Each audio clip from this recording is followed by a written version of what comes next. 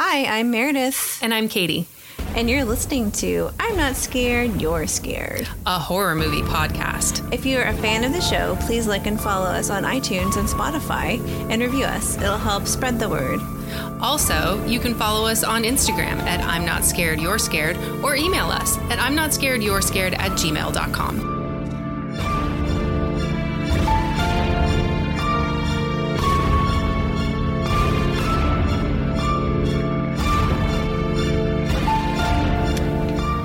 Thanks for joining us. We're here to talk about two movies today. Double feature. I'm very excited. It's not a science fiction double feature, though. Or is it?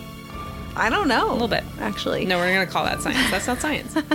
So we're first talking about The Devil's Advocate, which came out in 1997, right? Mm-hmm. And Constantine from 2005. Yeah.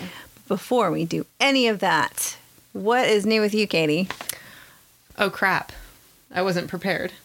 You wanted to go first. I know, we just decided this. Yeah. What's new with me? Well, first of all, I have to mention that this is a family recording tonight. Mm-hmm. All are present and accounted for. Tom is here with me, my lovely husband, Tom, that you will remember from the Silence of the Lambs episode. Yep. And then illustrious engineer and fiance to Meredith, Victor. Hello. Dude, stop slamming your Stanley. I'm just throwing my Stanley in anger. I had to get some water. Sorry. Yeah, so Victor and Tom are joining us here tonight, which is very fun. We watched a movie earlier, and then we went and had dinner and some drinks, and we're having some more drinks now, and so this should be interesting. Who knows what will happen? It's going to be a wild ride. We will still be here in 3 hours. You might be gone. Yeah. That's but fine. I guess, I mean, what's new for me, and I mean you as well, I'm kind of stealing yours, but Thanksgiving vacation. Mine started a little bit later than yours. Mine started today. Oh, yuck. Yeah, we had to go to school on Monday and then a half day Tuesday. So today is my first day of Thanksgiving break. Forget that noise. Forget about it. But it's very exciting. We have a lot of stuff we decided we should accomplish this. We should do this over Thanksgiving vacation. And this morning we were trying to plot out when it was actually all going to happen. And we're like, we may have overextended ourselves a little bit. Yeah, it's funny. How time works. And I thought you were about to get real deep there. How you plan things, it doesn't work out quite mesh as well as you hoped. Yeah, but I'm sure we'll get a good portion of it done and some family dinners and whatnot. And before we know it, it'll be back to school, which will suck. But then at least there's only like 4 weeks before Christmas vacation. So it's a much smaller mountain to climb. In my head, it was like 2 weeks. Well, it might be only 2 for you because you guys... No, they have 3 weeks. No, we get out really of school. late. So you're right. Yeah, no, our last day... up. Our last day of school is December 22nd. Us too. There's 2. Yeah, I find that crazy because it's observed Christmas Eve on Friday. Yeah. That's like a federal holiday. Yeah. Not You're for right. us. We should write a strongly worded letter to our congressman. Just don't show up. Yeah, that's not really an option, I mean, you could, though. Yeah, no, I thought the we were children off today. will choke on their pencils, and it'll be our fault. We'll go to prison. That's the youth for of America. We reckless have a endangerment. holiday party planned. So Exactly. Natural it'll be selection. for that day, so I want to be there. It'll be fun. But yeah, so I I don't wanna guess miss that's it. vacation. That's what's new with me. Vacation. Just Yes. chilling, hanging out, having dinner, making family memories. That's good. Or not. Or trying whatever. to avoid making memories of what's going to happen. That's hey, okay. Victor, what's new with you? Well, it's been a while since I've been on, and I'm glad. Is that like a passive aggressive? No, like, I'm just glad that I invited myself for this episode. It's been good. Mm-hmm. And I've gotten into woodworking recently. bought lots of tools and built some stuff. And that's kind of my new, fun little hobby. You know, you could send me a picture of the shoe rack, and I could put it on our Instagram. I will do that. Absolutely. You guys very can all excited. see my handiwork. Yeah. And hopefully it doesn't fall apart in a month. No, I don't think so. No, It's pretty solid. It's pretty solid. It's not going to fall apart. No. You're and going to then- be handing this off to grandchildren and great-grandchildren. Potentially. Yeah. Yeah. Then, my Thanksgiving break starts tomorrow. So, that's cool. That's cool. Gonna go That seems see some very, family. It's great when your Thanksgiving break starts on Thanksgiving. Yeah, pretty much. Good for you. Yeah, we're gonna go see some of my family up in just north of San Francisco. Mm-hmm. and then see some other family just south of San Francisco on Friday. So it should be fun. They're Looking like, forward but to it. fuck San Francisco. We're going to go north of it, nobody south likes, of it. Nobody likes to went be in inside. that dirty ass city. Ew, yuck. Yeah, it's pretty gross. No offense to I you said guys. what I know said. you live there. I'm sure it's nice where you live. It's not anywhere else. I mean, it has its moments where we are. Well, that's it. What about you, my darling? Okay, so I have not had work since Friday. I've been She's out. been drunk the whole time. I've been drunk the whole time. True, can confirm. No, I've been hanging out. My kids went with their dad that evening that we got out on Friday. That after dinner, I dropped them off and they went on a trip. So they'll be gone until basically they come home on Monday after school. They'll look home. So we're child free for That's like a long good time. Yeah, a good chunk of time. So in the interim while he's like working, I've been watching a lot of documentaries about cults. As one does. And sending me pictures of her children and telling me how much she misses them constantly. It's true. I know. I have to. He's just saying that because he knows Charlotte listens No, now. I have it's to real. distract It's very myself though. I can't be all cults and horror all the time. So, but I was watching the first few episodes of this documentary called Love Has Won. It's like a crazy cult. And then this other one called Twin Flames Yikes. cult. Yeah, it's nuts. So I'm like, these people are crazy. Also, I should start a cult. I think I could do it. Yeah, I think you could be I very think it'd be persuasive. really easy. Yeah. Because you wouldn't seem pushy. You'd be like, join I'm like, or you don't know, join. do I it or don't not. care. It's up to you. It's like I'm totally whatever. not invested in your decision. And like by that aloofness, Live your life. they'll be like, wait, no, I got to be a part of this. You know, it's up to you if you want to be happy, but it's not up to me. Like I'm offering you an option and you take it or you don't. Or you And don't. then she Yeah. can take all their money. Yeah. Yeah, give me your money. Yeah. And then you I'm could just buy more wood with it. I We could. could buy so much wood. So many more projects. Start a So cult, much babe. wood Start a cult. The ideas are endless. So anyway, that's what I've been doing. It's just been low key chilling and then watching weird stuff on streaming platforms. So, but you are doing the recap for Devil's Advocates tonight. Yeah. And we need to get started or we're not going to make it through all this material tonight. It's a lot. Yeah. Yeah. We got lots of people And there's here 4 with of us. So. thoughts and ideas and statements.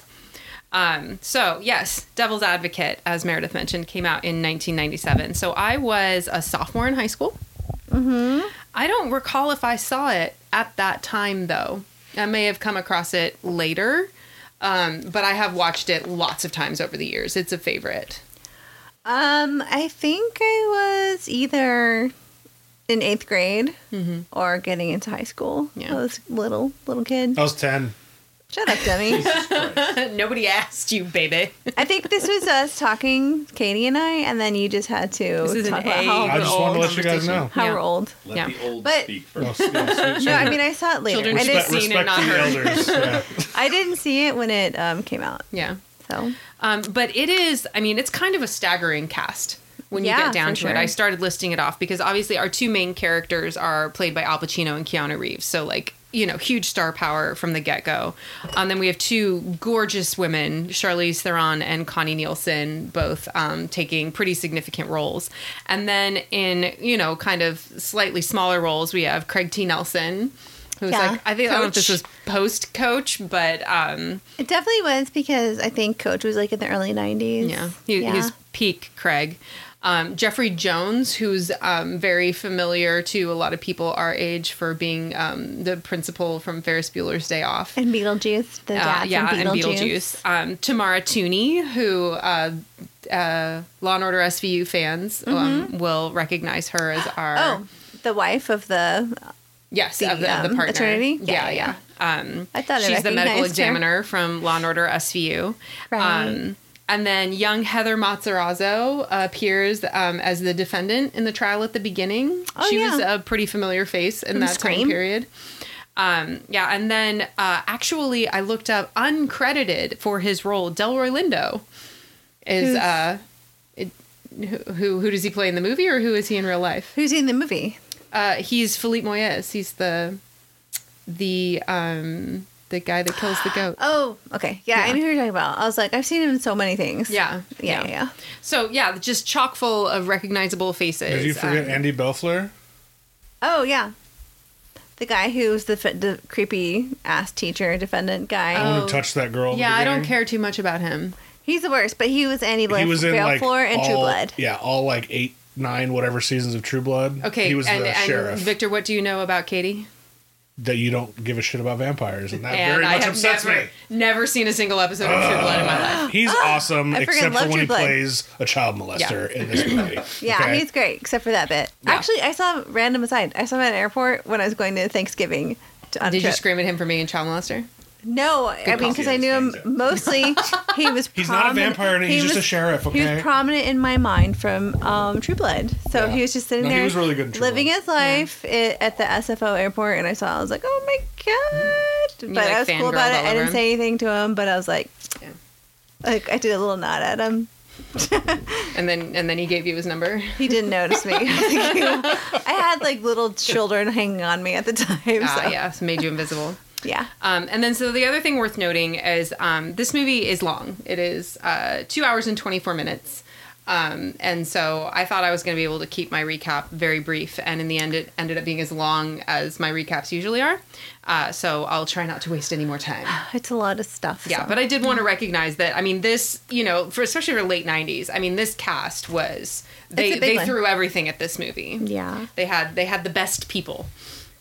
Okay, so it begins in a trial in a Florida courthouse where a young girl is testifying to being molested by her teacher. Kevin Lomax, who is Keanu Reeves' character, and the teacher's defense attorney, is horrified to observe the teacher rubbing himself in the groinage area during the girl's testimony. But like, why? Sorry. Yeah. And so, but you could see it's just a stupid. blip, but you're like, this is his realization that, oh my God, my client actually is a pervert and probably did actually do what he's being accused of doing. But nonetheless, he does his job, cross-examines the girl, trips her up in a lie, and discredits her, thus winning the case and maintaining his perfect winning streak at trial. That night, while he drunkenly celebrates at a bar with his smoking hot wife, Marianne, who is Charlize Theron. Inara, do you have something to say? Yeah, sorry, the dog's with us since the children aren't here to take care of her while we're recording. She heard it was a family episode. Yeah. So like, "Give me more Kevin and Marianne are celebrating at this bar, and Kevin's approached by a New York lawyer who invites him up to the city to help their firm pick a jury for a case. Kevin's Bible-thumping mother is not in favor of the idea, but he and Marianne make the trip anyway. She's like, the horrors of Babylon are going to be there for you. He's like, Jesus, Mom, give her You gotta rest. love it when people quote Bible verses at you for real life situations in the 2000s Yeah. or 90s. in The this late case. 90s, yeah.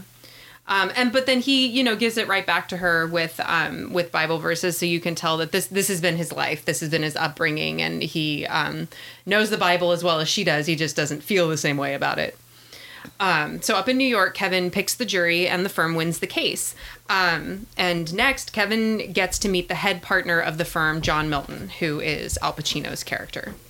The two chat. We learn just in passing that Kevin never knew his father. But he impresses Milton in the conversation and receives a job offer to join the firm. And before you know it, Kevin and Marianne are moving into the high-end company apartment building, which they remark, is usually reserved for partners of the firm. So he's like a shooting star right to the top. Mm-hmm. At work, he's got a bitchin' office and a case right off the bat, the case of Philippe Moyes, as I mentioned, a Delroy Lindo's character, who's been charged with health code violations in the course of practicing a religious ritual goat sacrifice. I'm going to skip that part. Later, Kevin visits Moyes in his candlelit basement in, not a very nice part of town. It's filled with totems, and they have a conversation. Kevin gives Moyes the name of the prosecuting attorney, and Moyes begins hammering nails into a cow tongue. He dismisses Kevin and says that Kevin will have all the help that Moyes could give him. So you're like, oh, okay, so this is definitely, I mean, they don't actually say voodoo or, give any name to these religious practices of this character, but I mean, that would be the assumption. It's very implied. Yeah, yeah. So you're like, oh, nails into a cow tongue. Interesting. I'm going to get him to shut up. Like hammering nails. So next, Kevin is having to drown himself in the New York City health codes, preparing for that trial. Meanwhile, Marianne is getting frustrated, trying to hang with the high society ladies decorating their new apartment. Their neighbor Jackie, so that's Tamara Tooney's character, who's the wife of one of the partners, tries to help, offering her the, quote, holy trinity of choices in her new life to work, play, or breed. Mm-hmm. So these are, Marianne's getting a glimpse into what it's like to be married to one of the members of this firm that, work these long, crazy hours and they never see their husbands, but they have so much money that they don't care. Right. Also, she chooses horrible colors for her apartment. Well, but I feel like the first one she picks is like nice, but then Jackie's character is like, not with your complexion. And so then as she tries to pick more and more and more, they get progressively worse and worse as she's like, here's like a disgusting color. How about this one? And you're like, because she's trying to please this other person instead of just going with the one she initially picked. Mm-hmm. So she's not, it's all bad. It seemed fun at the outset. It's quickly becoming not fun. In the courtroom, Kevin mounts a brilliant strategy to get Moyes' case dismissed and is successful, but partly because the prosecutor begins uncontrollably coughing and cannot speak to object or argue. Almost like it feels so full of nails because his tongue is just so chock full of nails. After the trial win, Kevin spends some more time with Milton. They ride the subway. We get some, kind of an inside glimpse into Milton's cunning character. We also see him unexpectedly in different settings, speaking multiple languages very fluently. Mm-hmm. So he's a very kind of captivating character at this point, this Al Pacino head of the firm that Kevin is starting to spend time with. That night, Kevin and Marianne attend a cocktail party at the apartment upstairs in the building belonging to Eddie Barzoon, who's the managing director of the firm. Marianne is nervous going to the party, and the last thing Kevin says to her in the elevator is a promise to not leave her alone at the party. But in moments after arriving, they're pulled apart, obviously. Sorry, but I think that's really dumb. What? Don't leave me. Really? I mean, I might say that if I was going to a work thing with, I'm rolling my eyes. With Tom's job, it obviously hasn't been to this level, but when he first started at his accounting firm out of college and I guess it was just the annual Christmas party. Yeah. But, he knows everybody there. I know nobody. It's his professional environment. I want to make a good impression or whatever. I could see being like, oh God, please don't abandon me. I don't know anyone here. I don't know what to say. This is not my world. So I could kind of relate to that. Mm-hmm. But there's sounds like a pussy. I think I would have been fine, is all I'm saying. Yeah, you just would have shanked someone. But fortunately for Marianne, Milton quickly finds her, and they sit and have an intimate chat. He shows deep interest and compassion for her, and he even suggests a new hairstyle, remarking that she would look much better with her natural hair color. Which is kind of a bizarre statement for a man to make to a woman he just met, assuming that the hair color she has is not her natural hair color. Well, she also has a perm. Oh, yeah. No, it's the worst hair Charlize Theron has ever had. Yeah. It's this wild, bleached blonde, crazy perm. It's worse than Mad Max, where she didn't have any hair. I know. I would take that over this. Mad Max hair than over that. Yeah, for sure. Also, I don't know if it was a suggestion. It was more just you need to change your hair. Yeah. It was pretty forceful. But yeah, he was. Oh, you would look so good. He was very hypnotic in his conversation with her. Mm-hmm. And as what I put in my notes, she's like, tee-hee, tee-hee. I said, well, that conversation gets fairly sensual, actually. Kevin is out on the terrace with Cristabella, who is Connie Nielsen's character, the smoking redhead from International Affairs at the firm. And then she's just a knockout. She's absolutely gorgeous. Speaking Italian. The sexiest thing she could do. Because she was one of the leads in Gladiator. And then she also filled in on Law & Order Special Victims Unit one of the times that Mariska Hargitay was off on maternity leave. And they had to, send Olivia's character away for, part of a season. Mm-hmm. And so Connie Nielsen filled in as the new partner for Stabler. And Stabler got to hit that a little bit, too, on SVU. She's gorgeous. So they're chatting out on the terrace. Milton appears and calls the two of them, quote, the future. And then he tasks Kevin with finding Eddie and Heath and bringing them up to Milton's penthouse in the building because something suddenly has come up. Marianne is looking everywhere at the party for Kevin, but he's upstairs learning about the breaking charges against the firm's client, Alex Cullen, that's Craig T. Nelson, for murdering his wife, her stepson, and the maid. They put Kevin on the case, and he's, totally stepping up, jumping right in. But when he gets home later that night, Marianne is pissed at him for leaving her, and she's not impressed by his new assignment. Because basically, like, as time goes on, just very, very gradually, like at the beginning, she is his priority. When they first see the apartment and he hasn't taken the job yet or everything, he's like, say the word and we'll go back to Florida. Like, I'm not doing this unless you're on board. And she's like, of course I'm fucking on board. Like, this is amazing. And then at the very beginning, like when she's trying to pick out fabrics for their new upholstery or whatever, and he shows up out of nowhere and she's like, I thought you said it was impossible. And he goes, I thought you said it was important.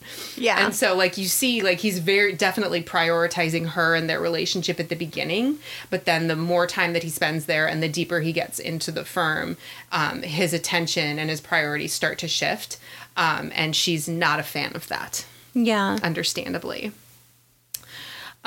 So they have their initial meeting with Cullen, and he's distressed that he's being kept from his 14-year-old stepdaughter since his arrest, which I'm like, that seems reasonable.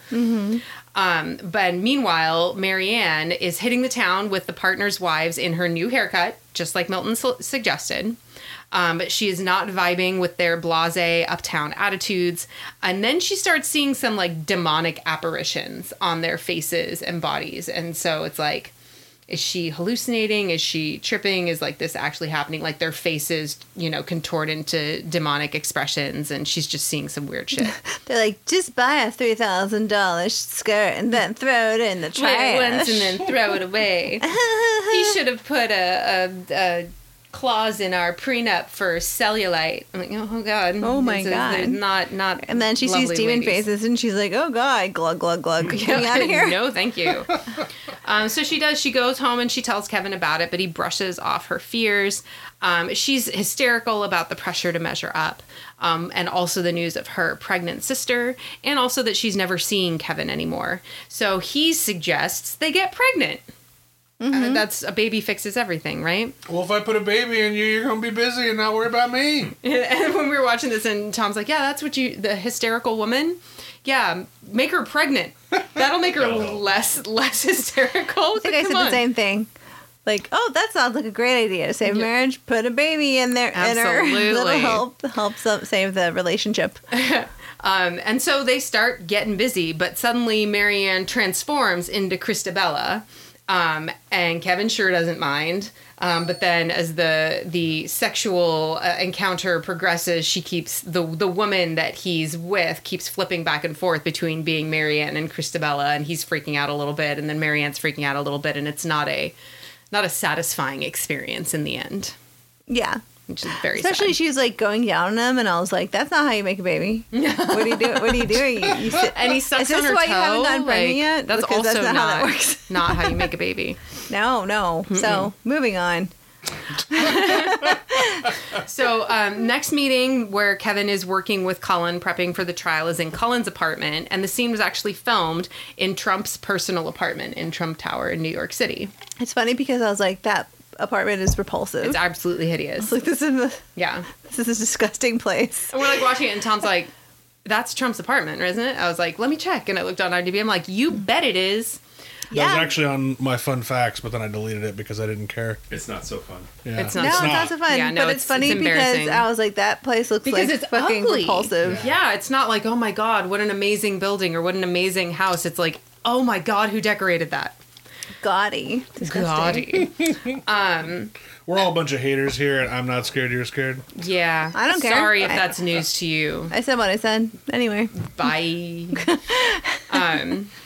So soon Kevin's mother comes for a visit, And the first night that she's there, they run into Milton in the lobby of the building. And Mama Lomax is definitely shaken by meeting him. She's like, I'm just going to pretend you're not here. Not talk to you. In the elevator, Milton presses her about having been to New York before, but the moment passes. And the next day, Mama suddenly wants to go back to Florida. I've got to leave this place. It's whores of Going Babylon. back to Florida. Because, there's no whores in Florida. Whores of Babylon, get me out of here. Okay. And she also expresses being very concerned about Marianne, that Kevin's not taking care of her. Yeah. She's been, like, alone a lot. Yeah, and struggling, like, emotional and, seemingly paranoid, even though we know, because we know that what kind of movie we're watching, that the things that she's observing are actually real. Now Kevin's met with Cullen's assistant, who is his alibi, and he accidentally stumbles on a shredding party at the firm with Eddie Barzoon and learns about the Weaver Commission at the Justice Department, which evidently is what the papers are being shredded to avoid. Then later, Kevin and Milton are riding the subway to Madison Square Garden, and they're kind of set upon by some hoodlums who are ready to cut a bitch. It's like the best scene ever. Yeah. But then Milton starts speaking to the guy in Spanish and telling him about how as soon as he left his apartment, his girlfriend was cheating on him with so-and-so from upstairs. Like all of this, like specific detailed information that a stranger wouldn't be able to know. And he said it with like glee. Yeah. He's like, guess what the fuck is Guess up? what? Right up the butt. And he's like, what? Wait, what did you say? Yeah. It's such a funny scene. It's great. I mean, but because he's speaking Spanish, Kevin doesn't know what he's saying. Right. And then when Kevin's like, what'd you say to him? He's like, I told him you were going to kick his ass or whatever. He's like, ha ha ha. Okay. So Kevin's still, fairly oblivious right. Yeah. to what's actually going on. So after the prize fight that they see at Madison Square Garden featuring a Don King cameo, which was a delightful nugget. They're at a Spanish restaurant, and Kevin sees more of Milton's ability to manipulate people, namely, like, whispering in that girl's ear, and all of a sudden she's climbing underneath the tablecloth. And he's got a shit-eating grin on his face. He's like, look what I did. He's, like, pointing down. He's like, Yeah. But back at the apartment, Marianne wakes up, or is she still dreaming? And finds a baby in the apartment who is playing with entrails. And suddenly there's blood all over her nightgown. The next day she's talking to Kevin. There's no blood on the nightgown, but a despondent Marianne tells Kevin of her diagnosis that she's gotten from the doctors, that she has non-specific ovarian failure and she can't have children. And she is, like, cracking up big time. Yeah. Like, she's a hot really mess. Super upset. Yeah, and Kevin is, and he's not being very compassionate toward her. Like, he's impatient and frustrated. And the phone's ringing, and he's like, I gotta go. Yeah, I got this huge case, and he really just wants to focus on that, and she's just falling apart. Mm-hmm. And, like, come on, dude. Your wife is Charlize Theron. Yeah. What the fuck is wrong with you? Mm-hmm. I'm just, Yeah, that's all I gotta say about that. Yeah, especially after she fixed her hair. Yeah. How can you still be neglecting her? I know. She's like, I fixed my shit. You should be fine. And now she can't get pregnant. So, like, you don't have to worry about birth control for the rest of your relationship. No condoms, no nothing. You're good to go. Boom, no vasectomy in your future, mister. Yeah, dude. It's a bummer. Anyway, so next Kevin finds out that Cullen's wife actually had proof that he was cheating on her, which was a violation of their prenup. Right. And when he confronts Cullen about it, Cullen admits that it was his assistant, Melissa, who was supposedly his alibi for the murders. And Kevin is also trying to manage Marianne's condition, and Milton is there. And Milton tells him he's taking Kevin off the case. He says, you need to take care of her. Like, it's not a big deal. There'll be other cases. Like, you need to focus on Marianne. But Kevin refuses. And I mean, Milton points out, he's like, no, you need to prioritize her. And he says that great line of, like, you know what I'm afraid of? I quit the case, she gets better, and I hate her for it. I know, and you're like, fuck you. Yeah, but, like, Milton is definitely like, no, this is the right thing to do, you should do it, and giving him the opportunity to do the right thing, and Kevin is like, nope, gonna do this instead. He's almost like devil's advocate. What? Should you do this? I don't know. Maybe. Okay, guess not. Interesting. Moving right along. Interesting choices there, Kev. So the trial begins, and after a strong opening statement by Kevin, Eddie Barzoon approaches him about finding Kevin's name on the film's charter as a partner, just like out of the blue. He's like, looks like it's been there for years. And they argue back and forth, and Barzoon threatens to talk to the Weaver Commission if he keeps getting pushed around. So he feels threatened by Kevin's like appearance in the firm and how much, attention and favoritism and preference he's getting. And he's like, I've been dodging this Justice Department investigation. I've been shredding documents. I've been protecting the firm. But if it's all about Kevin now, then maybe I'll just stop. And Eddie takes off on a jog in the park. So Milton and Kevin are talking about Eddie, and the scene jumps back and forth. And while Milton is monologuing, we see Eddie plagued by apparitions in the park on his jog, and he's being attacked by them. And then we see Marianne is actually watching from their apartment window, because obviously it's a park view apartment. And we see Eddie beaten to death by homeless men.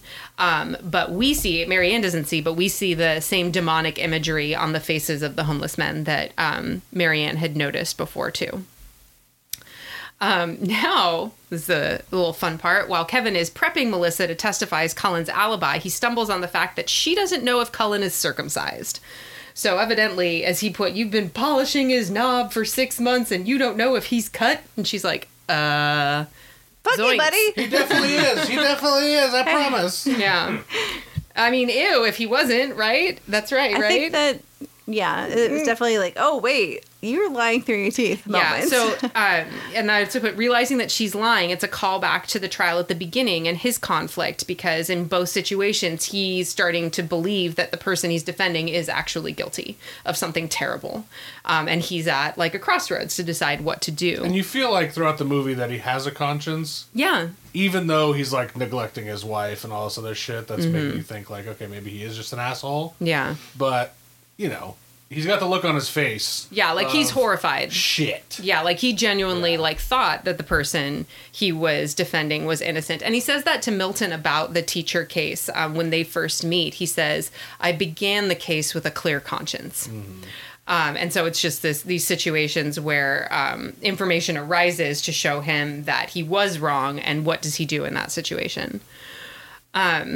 But before he can do anything, the news hits the office that Eddie's been killed. And so now they're back on the subway, heading back to the trial. And Milton and Kevin are debating Cullen's guilt. And like, did he do it? Does it matter?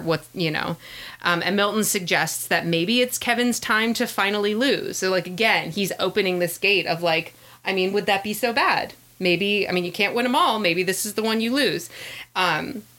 But Kevin's response to that is just like, I don't lose, I win. Yeah. And so it's a little disappointing because, again, he's presented with these two options and he's choosing the wrong one. Right. Yeah. Almost like he's got a devil on a shoulder and an angel on another shoulder, and he keeps picking the devil. Well, I mean, he just, wants to propel his career and... He's a selfish bitch. He's selfish. Aww. Yeah. Poor Kevin. You're only saying that because it's Keanu. Yep. So once they're back in court, Kevin proceeds with their defense and Melissa's testimony, which he knows is not plagiarism. What's the word I'm looking for? Lies and deceit. What do you call the false testimony? Well, this is a sobriety test for the four of us. Stop it. Time to do a sobriety test. Yeah, absolutely. Yeah, it'll come to me. Anyway. Being a liar. I thought you were going to say bingaling. I was like, that's definitely not it. That is not a legal term. Perjury. Perjury. Perjuring herself. Yeah, so, and he has committed a crime by, they call it suborning perjury, like putting her on the stand when he knows she's going to lie. Yeah. But the trial is over and Cullen is acquitted. Hooray! Yeah, you did it. Good job, Kev. Now I'll go tend to your wife. Yeah, that's what you said, right? I'm sure she's fine. She's fine. Oh no. Immediately after Kevin returns to their apartment building and the doorman tells him that Marianne has left and went to a nearby church. He runs to the church and finds her again despondent, sitting in a pew wrapped in a comforter. She confesses to him that she had been with Milton, that they had talked for hours and then had sex. But when she tells Kevin this happened that very day, he angrily tells her that Milton was in court with him all day. So it's like, you fucking crazy bitch. He couldn't have done that. It's impossible. Yeah, and so... Only the devil could have done that. Whoa. And he's clearly not the devil. Nope. Or magical in any way. So you're crazy. You're crazy. But she, you know, him, when he tells her this, like, she freaks out. She's in denial and all of a sudden stands She's up. Like, no. You know, we were together. I swear. And then she throws off the comforter, revealing a completely naked body covered in cuts, like her entire totally body. Like Rosemary's Baby. Yeah. Very sexy. Yeah, well, and that's another thing that Tom and I were talking about earlier, that like any movie where you have Connie Nielsen, we get full frontal with her in this movie as well. So both her and Charlize Theron, you have these two spectacularly gorgeous women in your film, and you get them to both do full frontal nudity. It's like they really outdid themselves with this project. Well, sophomore year Tom appreciated this movie. Yeah. Oh, definitely. Sophomore year Tom was a big fan. Well, fun fact, I had it on here, but I don't see it anymore.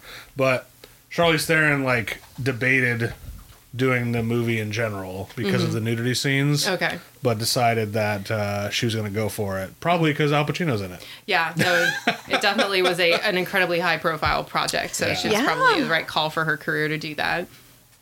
I'm not mad about it. No, me neither. I mean, wow. Anybody could appreciate that. I mean, except for the cuts. The cuts weren't sexy. They were not ideal. For me. Yeah. But so Kevin checks Marianne into a hospital, and she says to him that this is all happening because of the blood money they took from clients. And so she was like, we knew they were guilty. We took the cases anyway, Kevin. This is all our fault. The thing is, okay, I'm annoyed. Okay. Do tell. Because lawyers do this every fucking day. Yeah. They do it all the time. Mm-hmm. They know for sure their clients are guilty. Yeah. And that's how our legal system works. I mean, being somebody who I have a degree in criminology and I understand a little bit about the criminal justice system. But that's how our system works. You're supposed to have a fair and,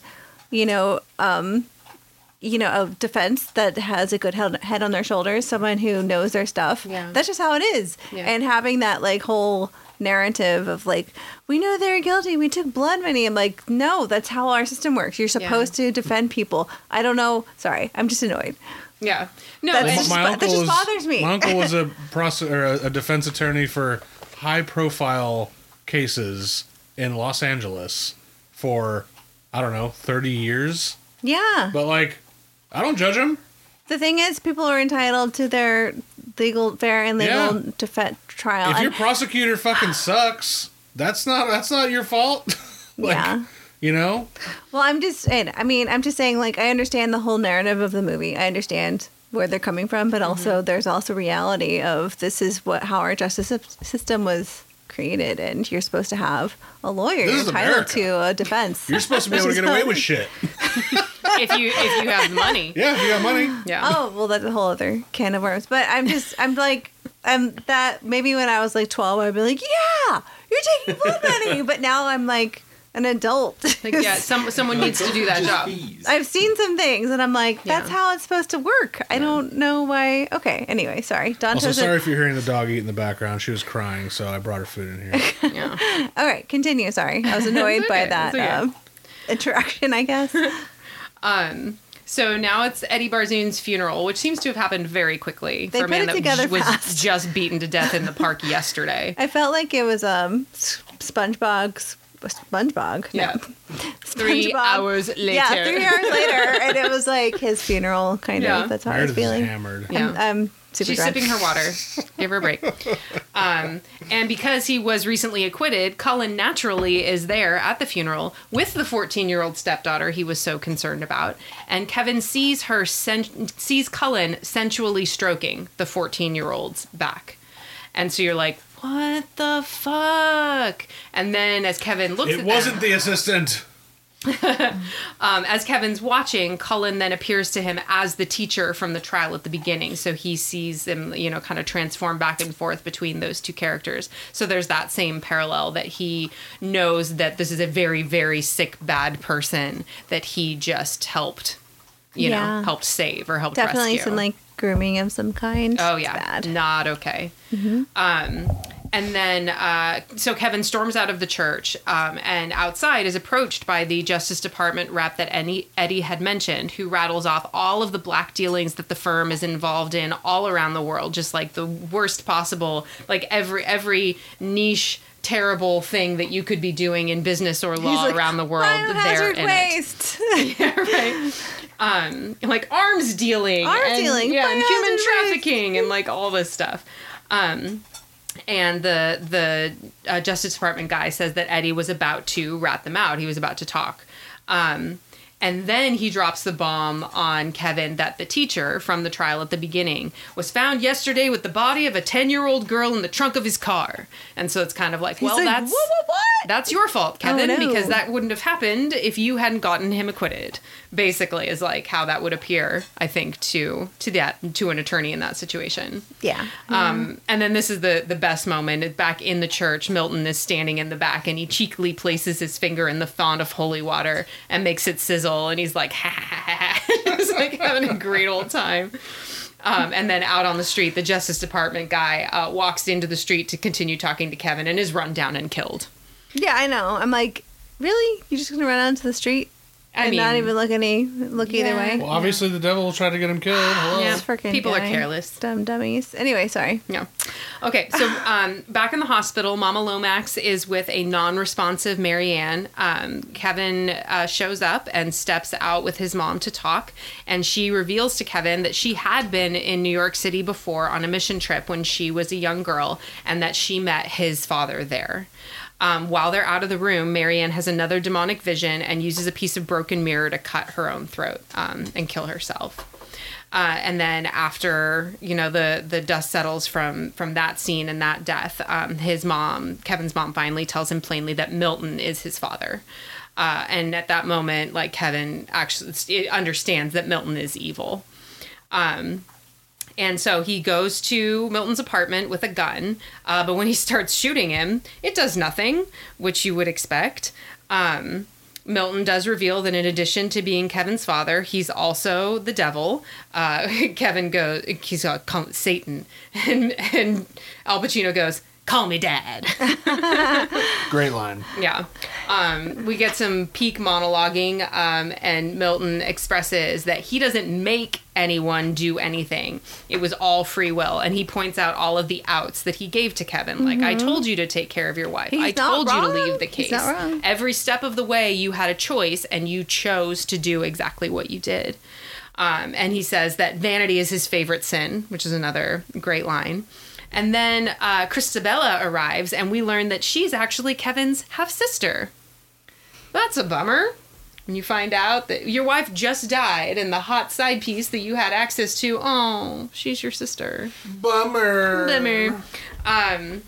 We get some more really spectacular monologuing about God. I call it like peak Pacino, like just his delivery, the way that he speaks. And then also the writing is, you know, just some almost cliche perspectives about God that, you know, people probably have expressed at different points, but to have it performed by him was just perfect.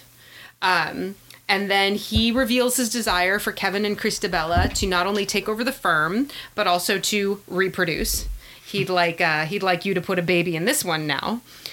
And so it's a very convincing and entertaining performance by Milton. I like that Kevin at one point asks him, like, why the law? And he says that the law is the new priesthood. That it gets you access to everything. Like, every aspect of society you can get into via the law. And in their conversation, Kevin seems to be negotiating his participation, like his going along with what Milton wants. Christabella drops her gown, gives us an awesome crucifixion pose that is super troubling.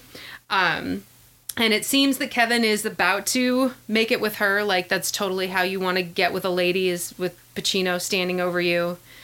He's basically like has a thumbs up, like, yeah. Yeah. With your dad standing over your Good going. sister. You with your dad standing over I your mean, don't really view him as dad. View him as Al Pacino.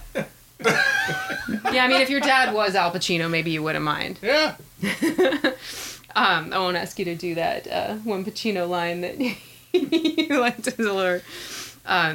But anyway, so they're about to make it happen, and Make it happen. make it happen.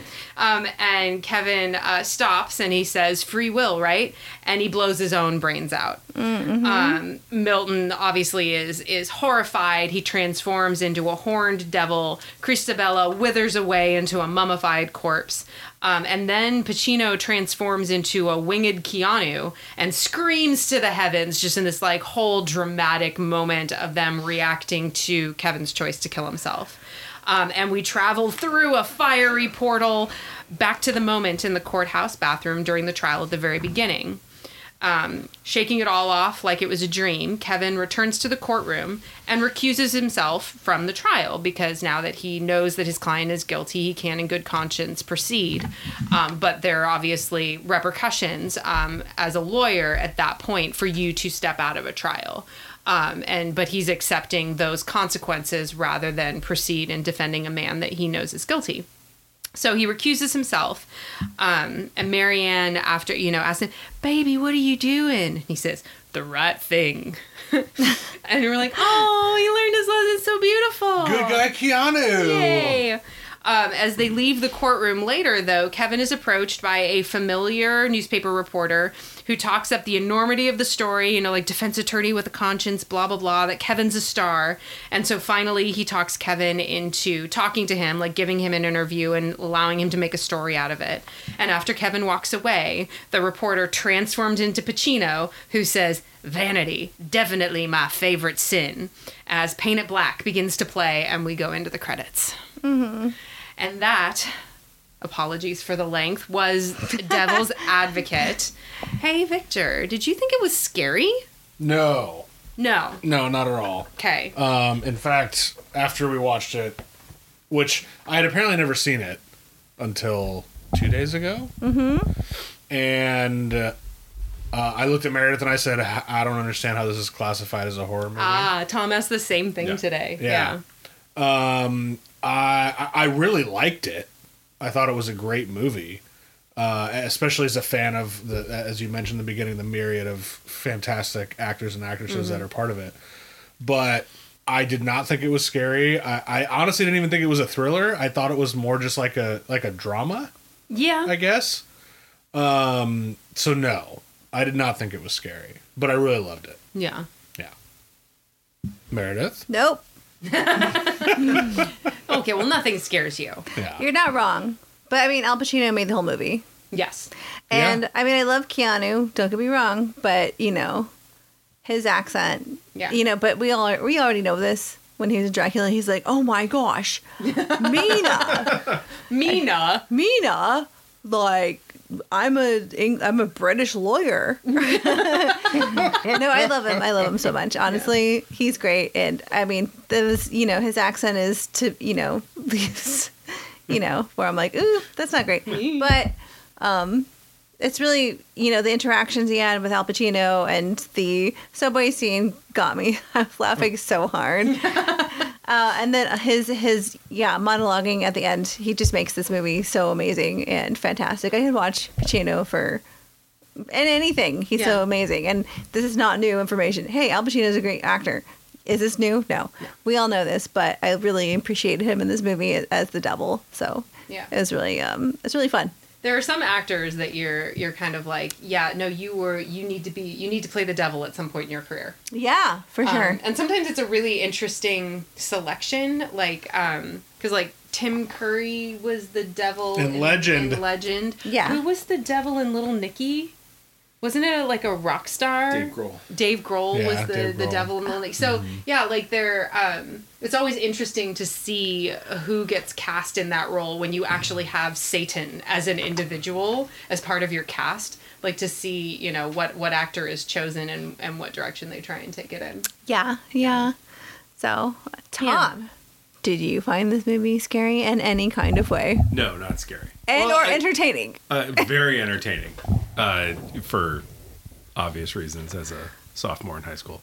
But yeah. Well, no, and it's a fun movie. As a 41-year-old man now, I think you still appreciate those same elements. You don't take outgrow it. the appeal of naked lady. Yeah, Especially it's a fun movie. Those broads. Those broads, they look really nice. They're pretty. It's a little creepy Very at the pretty. end when you realize that the devil hasn't actually chosen the law, just the media to. But Yeah. yeah, Well, I don't know. I would say this is. I think it's only, categorized as a horror because it's like the devil and demons and all that stuff, and there's the church involved. So that's how it gets that kind of Designation. Yeah. Yeah, no, and I agree. But That I it's, think I would say the same thing. Yeah. the church is horrifying. Yeah. The church is a horror movie for sure. Yeah.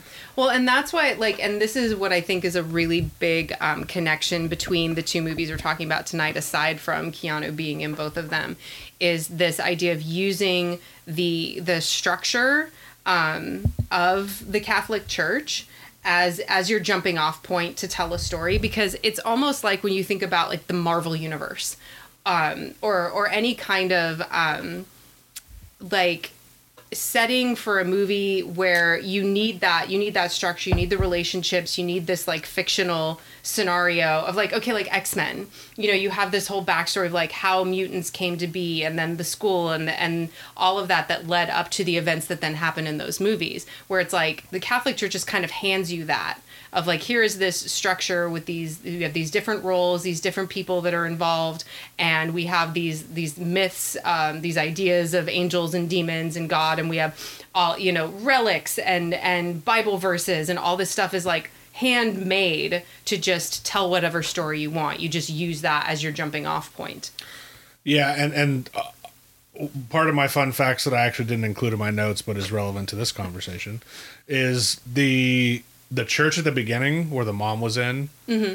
That was an actual church with an actual pastor and actual people that went to that church. Yeah, they just inserted the actress, mom and Keanu into that. Yeah, he wasn't even out. Well, yeah, he was outside. He was listening in, whatever. Yeah. But yeah, all that was like real. Mm-hmm. They just like went in and like told, "Hey, we're recording this. Yeah. FYI for a movie. Sign these papers. Yeah, sign these papers if you're fine with that, and like do your normal thing." Yeah. And like I think that's great. Yeah. It's not just like a bunch of actors. It's like these are real people celebrating worship. This is them celebrating their faith, and that's great for them, and it's crazy how both of these movies, like the faith aspect of it is a pretty big deal. Yeah. Well, it's all kind of been front loaded in all of us. Like even I've never been in the Catholic Church or really super familiar with that stuff, and I know all of you are because you have gone to school, all that stuff,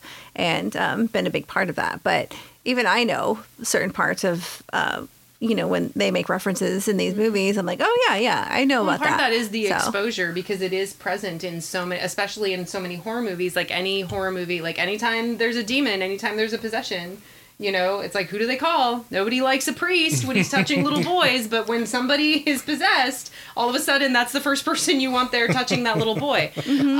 And so in a different way. Yep.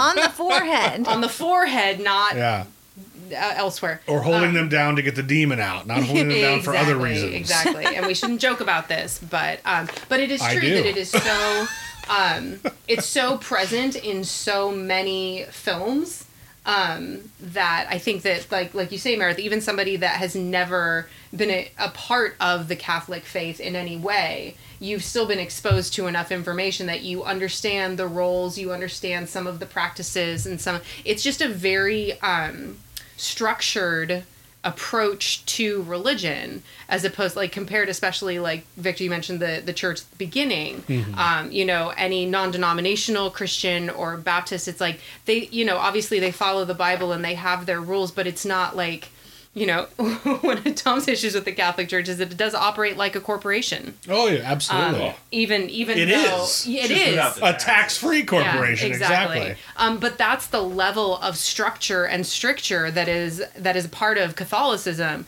That then it makes it perfect for these kinds of stories of when you're talking about law or media, like something else that's governed by rules and procedures. They really mesh together in a way that lets you tell a good story.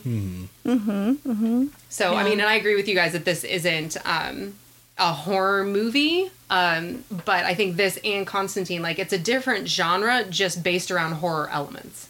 Yeah, for sure. Yeah.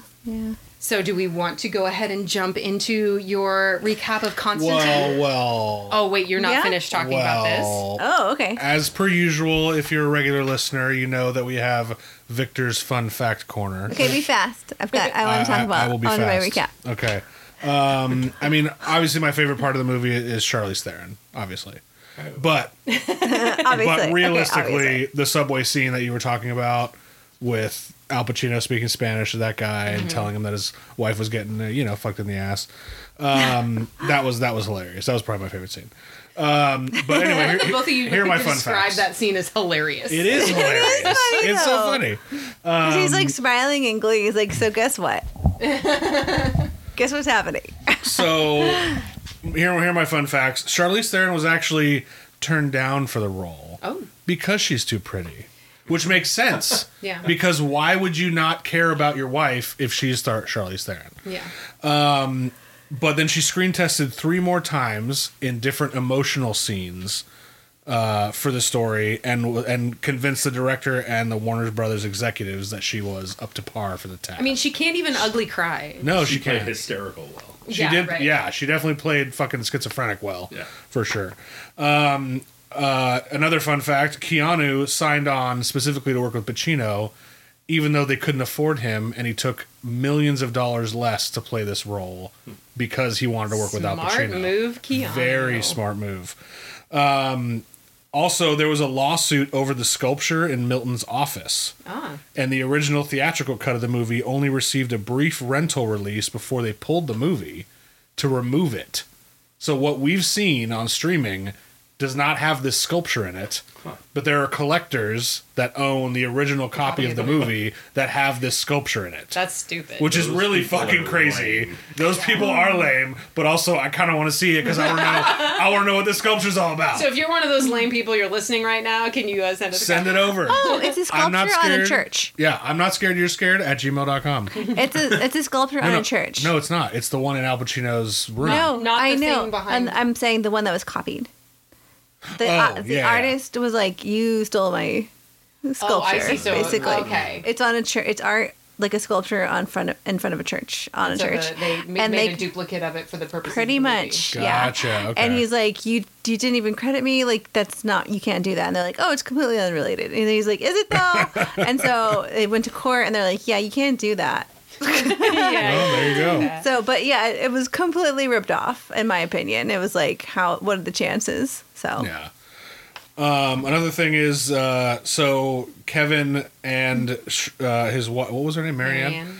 Marianne kind of live with different recycled scripts. So Kevin's is basically The Firm with Satan, Yeah. and Marianne's is Rosemary's Baby. yeah. Like it's basically recycled scripts for each of them, which is kind of funny. Except, I mean, the contrast of Rosemary's Baby was about impregnating her. In this one, they took up from her fertility. Yeah.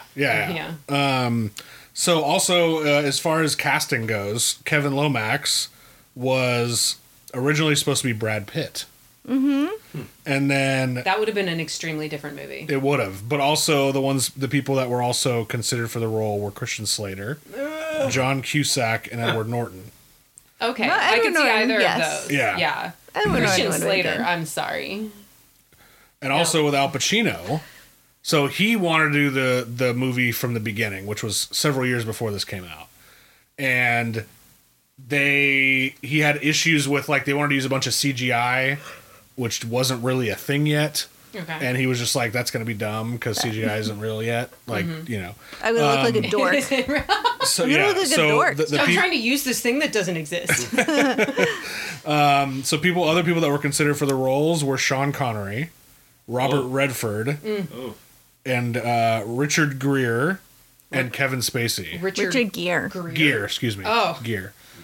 We've had some drinks, okay? I thought, I was like, is that David Allen Greer's Like Pam twin brother? Greer? Pam Greer? Pam Greer's dad? And then my last one is during the beginning of the film, Al Pacino and Keanu were on top of the office building. Pacino promises money, clients, power to Reeves if he joins the firm. This is a reference to the temptation of Christ, where Satan took him to a mountaintop and showed him all the cities of the world and promised it all to him if he bowed down to him. And no.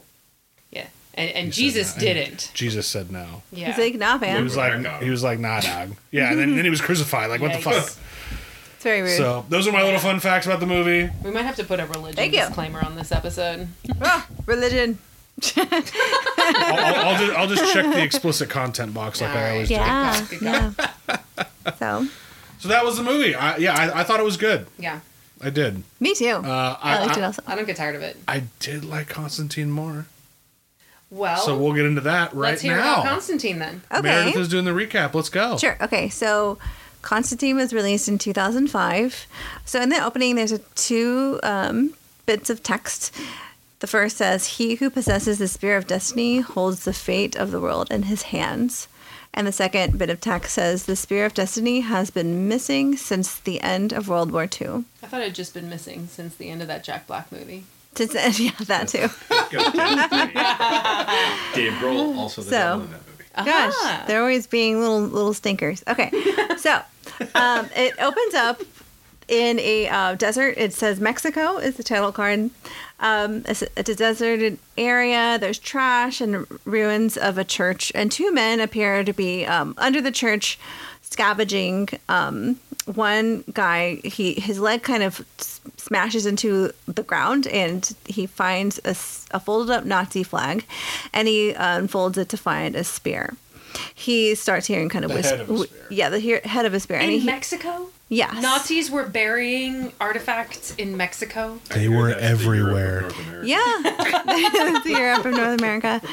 Call back. So he starts walking away with a purpose, and his friend calls after him, asking where he's going, and suddenly he's hit by a car, and the car is smashed basically into smithereens, and the man is unscathed with a very prominent mark on his arm, and then he runs away. And this man, his friend refers to him as Manuel. Manuel, where are you going? And he just kind of runs off.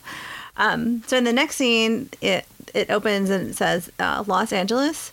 A mother is making some tea for her child, and she's horrified to find her on the ceiling, looking a little rough and hissing. Then That's one way to describe Yeah. Not a Lionel Richie. up pulls I know she's on the ceiling too. Up pulls a taxi, a cigarette, but is dropped out, and Keanu Reeves, who's John Constantine. Real quick, I'm sorry to interrupt you. My What? darling. That man has never smoked a cigarette in his life. He's dropping a cigarette like that. Yeah. Anyway. Anyway. So he steps What out. do you mean? Because it wasn't spent? No. He literally just takes a cigarette in his two fingers. He puts it out the window and he just lets go of it. I was a smoker from 17 until I met her, which was 15 years later. You do not just drop a cigarette out of your window. You always flick it. It doesn't matter who you are. He's John fucking Constantine. I know he's John fucking Constantine, but Keanu has never smoked a cigarette before this movie in his life.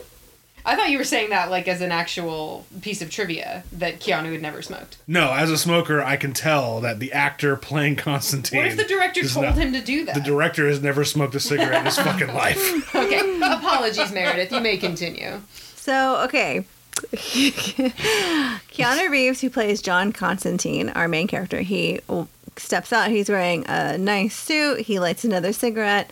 A priest emerges from behind a pillar saying he thinks he found him another one, and he couldn't pull it out himself. He goes into the house with the demon. I know. And that priest, his name is Father Hennessy. He's referred to as Father Hennessy. That's a great name.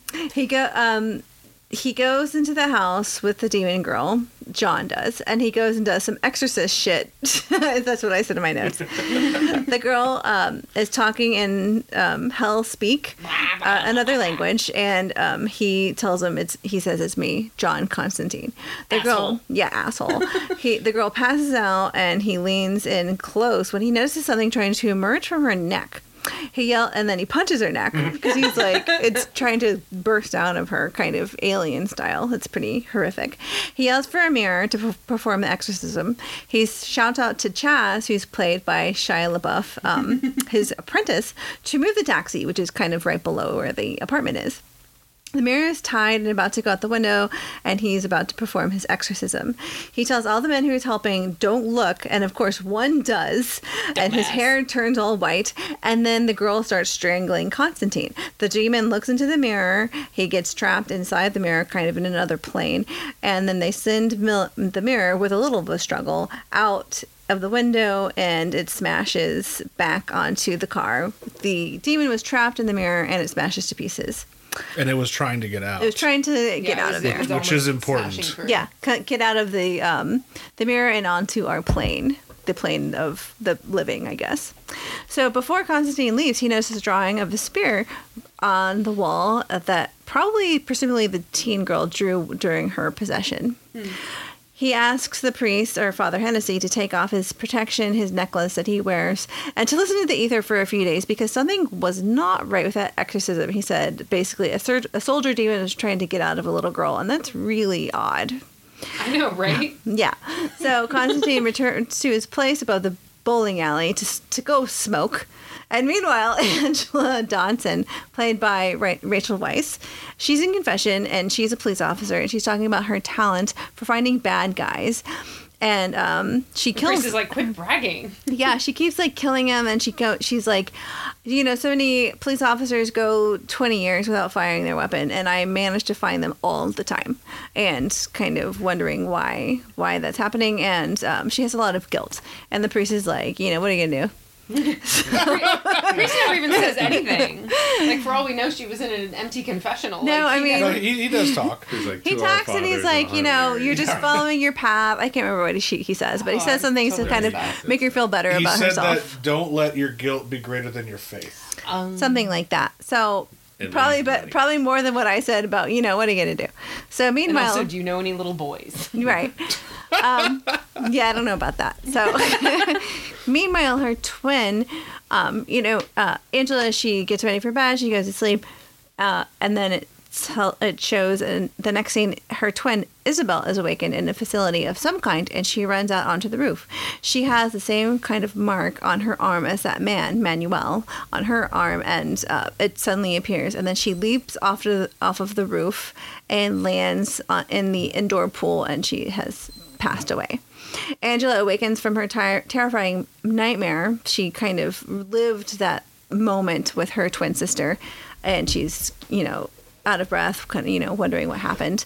Constantine, at another, meanwhile in his place, is just coughing up blood into the sink, and it doesn't look great. And then we see a little bit later chest x-rays, images of his lungs, and his doctor says he is it's aggressive, this lung cancer, and he's like, of all the things that I've been dealing with, I've dealt with so much, and this is what's going to do me in. Are you freaking kidding me? And she's like, you need to make your arrangements, you need to get your affairs in order. And he's like, I already know where I'm going, basically. And that's that. And then he lights up a cigarette, and she's not pleased, and then he bounces. So Angela arrives at the scene where her sister has died. She's adamant her sister, Isabel, would not kill herself because she was a devout Catholic and God was the only person who loved her, and she was like, she wouldn't do that. She's about to leave the hospital and asks a smoking in the hospital, Constantine, to hold the door in the elevator, and he's like, yeah, not if I can help it. And the door shuts in her face. Real dick move. And he's a jerk. Yeah, fuck Rachel Weisz. Weisz. A jerk.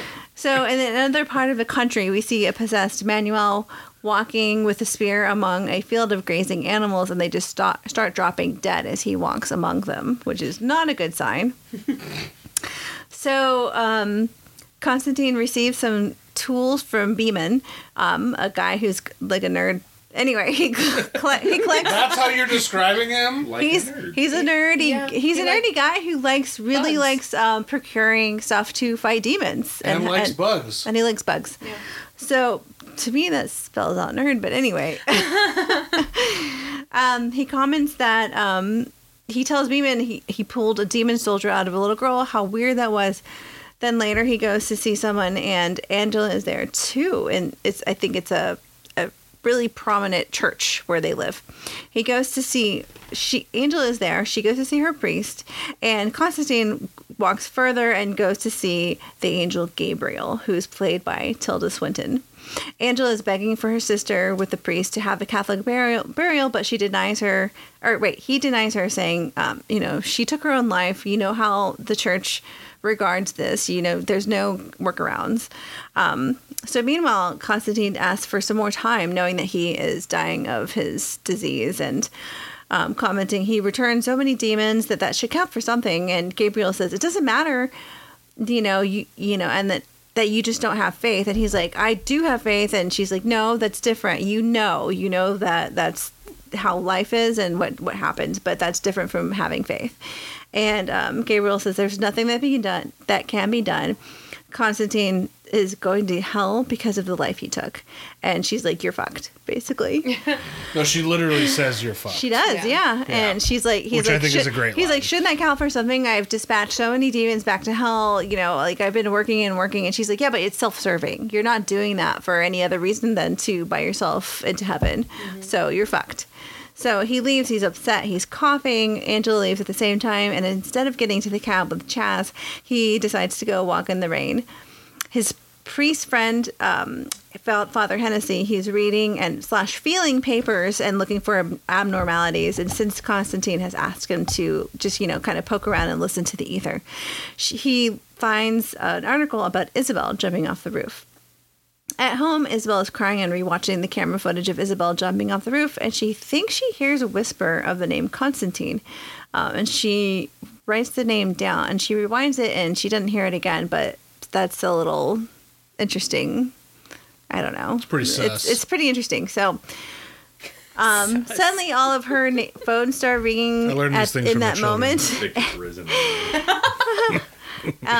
So all the phones are ringing, and it's a little bit strange. She's like, hello, and no one's on the other end. Anyway, so Constantine's standing in the rain drinking his cough medicine, as one does, and he sees a bunch of weird little creatures creepy crawlies crawling around on the ground. He crouches over and he's coughing, and suddenly he notices a crab crawling on his hand. I mean, it's LA. You're at a gas station. Why would a crab be crawling on you? Anyway, someone says... Big ass ones on your feet. It's insane. Next to him saying, you got a light. So he's reaching over for some, handing him light. And it's... Actually, no. Oh, wait, was it He pulled out the little box he got from Beeman that had the screech beetle in it. The screech beetle. Because he looked over and he saw what it was and knew that it wasn't a human. He was like mid-coughing fit, too. Yeah, so he grabs his little box with the beetle in it, the screaming beetle, which is apparently nails on a chalkboard for demons. For the demons. Yeah. For the fallen. That's what he called it. For what Beeman called it. So suddenly there's a gross kind of nasty demon made out of locusts, roaches, snakes, creepy crawlies, etc. And the demon says, mind your own business, exorcist, and kind of tries to kick his ass. He runs into the street, and the entity is finally hit by a car and dissipates. So because of this weirdness, he goes to see Papa Midnight, a figure / witch doctor that is not good or bad. He's a neutral party in the balance between the devil and God. I feel like that's a generic Santa Claus. Papa Midnight. Yeah, right. Well, also, real quick, so I don't know if there's a connection to this, but I thought I'm not a person that believes in any type of zodiac nonsense. Like, if you are, that's good for you. But the crab... Only a Taurus would say that. I know you're a Gemini. I'm a Gemini. With me, yeah. So anyway, like, he saw, like, the crab that came across him. Crab is the sign of... Cancer. Mm-hmm. He has... Cancer. I don't know. I'm just saying. So anyway, moving on. So So the club is full of Mary's like, "Fuck that glowy-eyed. shit." She just really nicely said, "Shut up, Victor." Yeah, no, I'm pretty useless, but I think it's funny. Crab, cancer. Yeah. So the club is full of glowy-eyed demons and also Half-breeds. half-breeds. So people who are on good and bad. So I would say. I mean, some of them are turning water into wine, so they're That's more true. than just That's half true. good. they're good. You know, they're on But the they light all and have on to be the. half-breeds. They are Yep. half-breeds. Because demons or angels can't, in this universe, demons and angels cannot cross over to the Into mortal this plane. Yeah. But there are half-breeds, such as Gabriel, which, to me, Gabriel was an angel. I Yeah, don't know that's- how all of a sudden Gabriel's a half-breed. Whatever it is, but they're all half-breeds. You're gonna have to talk to people about that on Monday. Yeah, I'll ask Yeah, we my gotta students. ask the Monsignors about this shit. Yeah.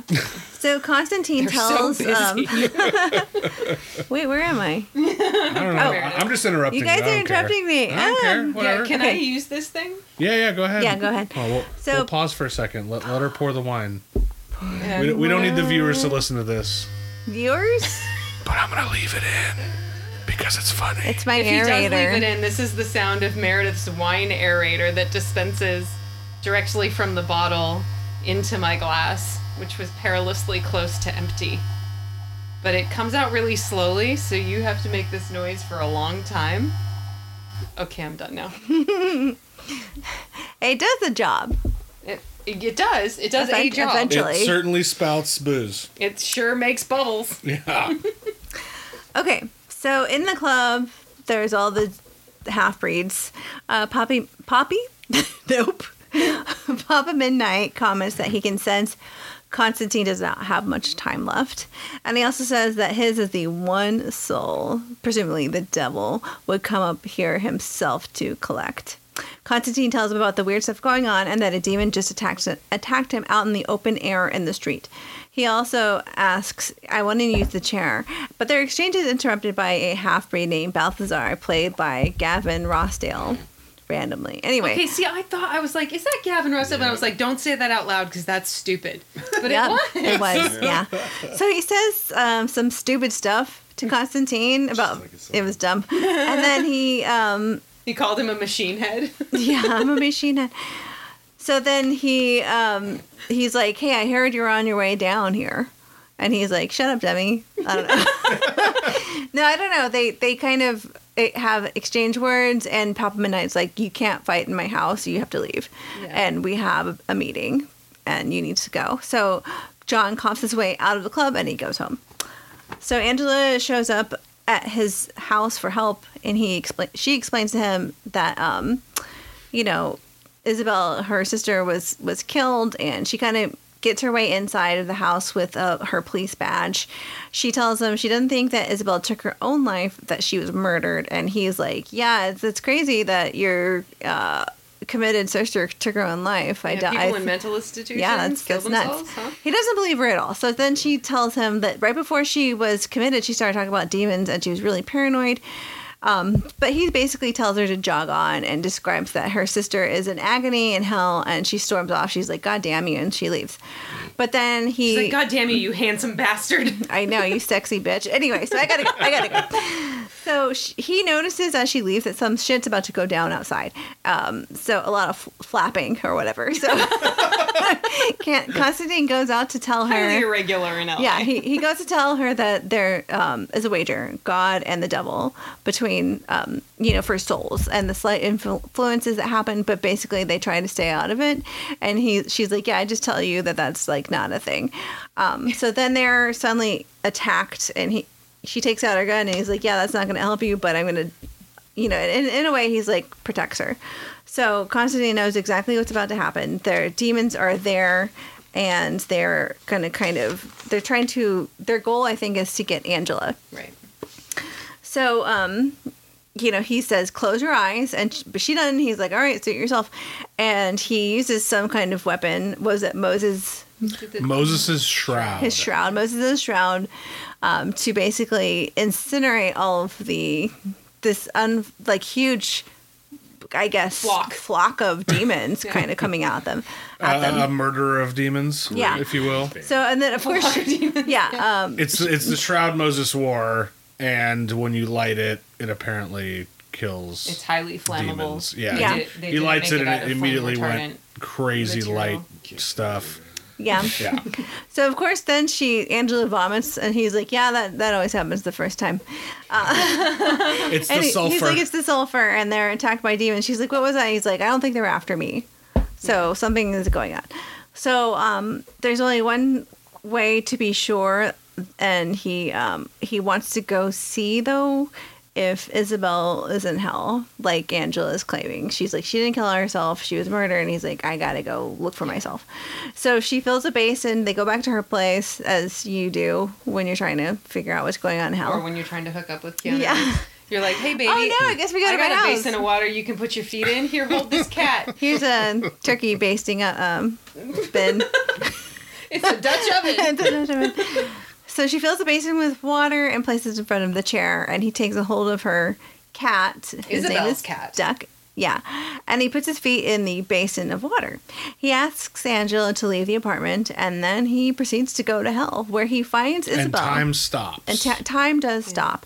As he's pursued by demons, he gets her medical bracelet, and he uses a vial of holy water from the River Jordan to get out of hell, as all of these soldier demons are basically trying to rip him apart. He arrives back. He's all steamy. And like 1 second has happened. Yeah, 1 second's happened, and she's like, "What the hell?" 5 minutes has happened in hell. Yeah, she's like, "What the fuck happening?" And he's like, first of all, I'm starving. I have to get some food in me. You were also a twin, and she could have told me. Isabel's in hell. Yeah, so she did kill herself. She took her own life. In hell. And she's like, how is this possible? So then at the morgue, Father Hennessy goes to check it on Isabel's body because he heard that calling out from the articles. He was listening to the ether and went to go figure out what's going on. And then he sees a mark on her arm, and he runs out and he was caught in the morgue, and he goes and runs into a liquor store. He pours all this booze into his mouth, but it looks like nothing, or he's perceiving nothing is going into his mouth. And then he proceeds to just pour and pour and pour and pour all this booze bottles into his mouth. Balthazar is there, and he's watching, and he has a little smirk on his face as Father Hennessy carves a symbol into his hand, and he drowns in under a minute on the floor. So then over dinner, Constantine tells Angela about the things that he saw when he was growing up that terrified him and eventually caused him to take his own life. And then he tells Angela about the half-breeds and the influencers on Earth. He looks for half-breeds that are breaking the rules, and he deports them back to hell. His hope is to buy his way back into heaven. But because of the life he took, his own life, he is destined to go to hell. So then Angela, typo.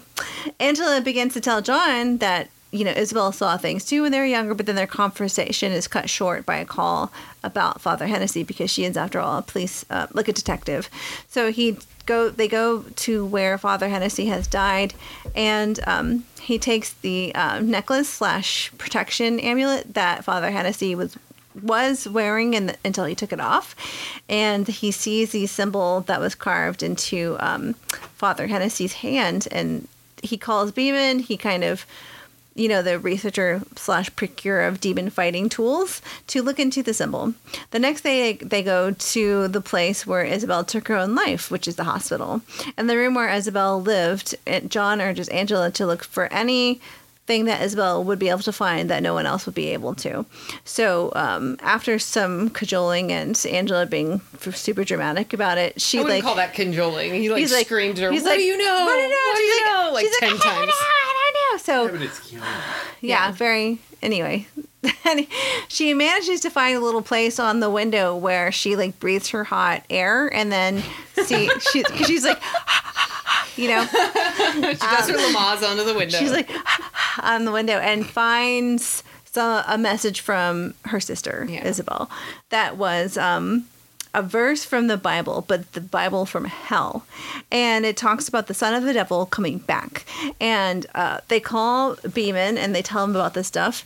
And then he gives them basically more information about this. A powerful psychic that must be possessed, and they also need divine assistance to make the son of the devil cross over, which so seems God has to help them. God has to help, and So they're like, and that seems "What like in a the pretty heck?" good guarantee that this will never happen. Because why would God help the son of the devil come to Earth? Yeah. So then at this point, something shows up to attack Beeman. Something's going on. He tells Constantine, like, I know you don't have a lot of faith, but we have a lot of faith in you. Yeah. And then the line cuts. And then kablooey. Yeah. Then they rush over to find dead Beeman. He's covered in insects. They check.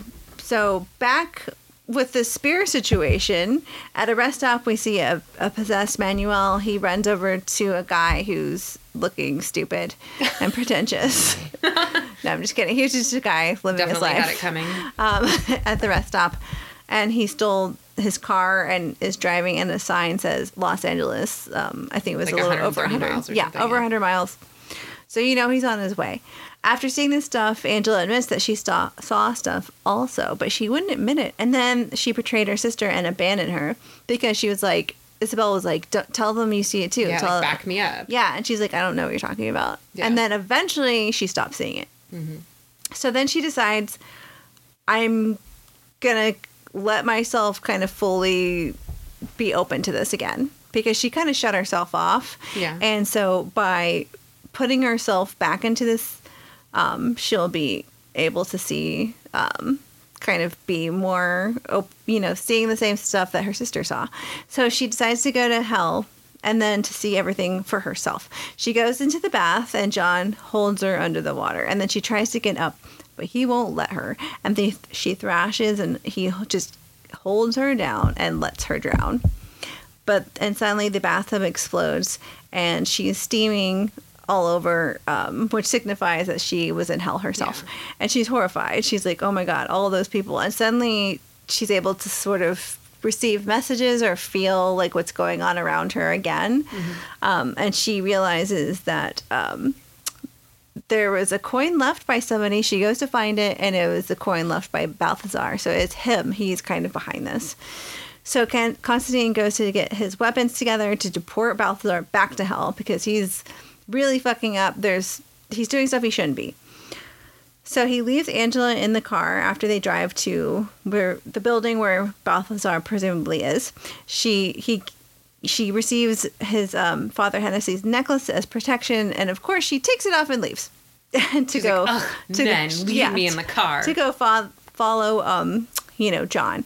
So they John and Balthazar, they fight for a little bit. Balthazar looks really gross and slimy. John starts reading his last rites to get him to talk, and then he does, and he tells Constantine that they need a spear to bring back the son of the devil into this world. And Angela and Constantine start, and then he kind of kills him, and he's like, see ya, whatever. Angela and Constantine. Smell you later. That's exactly what happened. Well, he just sort of like casual is like, he's like, you delivered the psychic right to him. He's like, yeah, okay, you're dead. Anyway, let's go.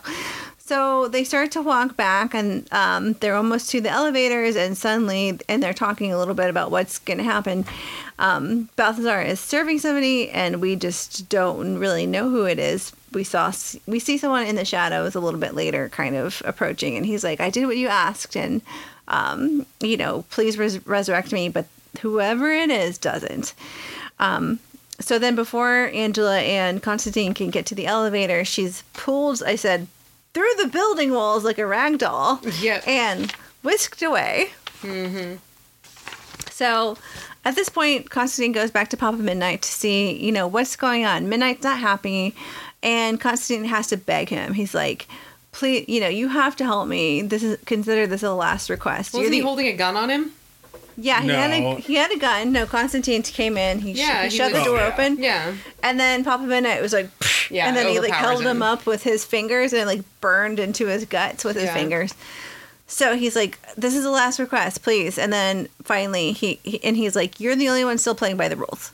Beeman's dead, and Father Hennessy's dead, and these are people that you used to consider your friends, and something is happening. Yeah. So I need your help. So finally he relents, and then he lets him use the chair, which happens to be an electric chair that was used in Sing Sing.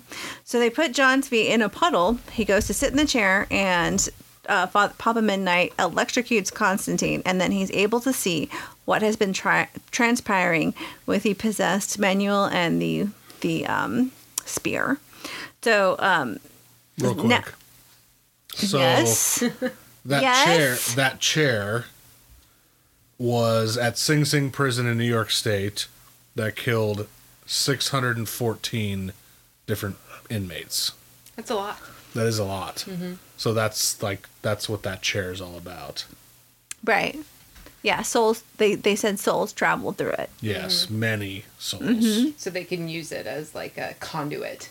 Yeah, Yes. in between the different realms. Right. So then Constantine's kind of Planes, all whatever. caught up and being like, I know where the fuck to go. I know what's going on with his spear.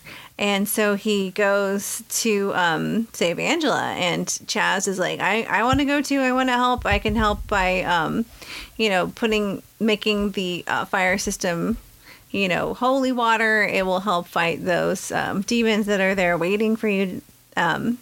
So they decide to leave. So she is suddenly dropped into a pool, she being Angela, where Isabel had died. And in the pool, out pops a possessed Manuel, who she shoots many times, but he's not really even affected by it.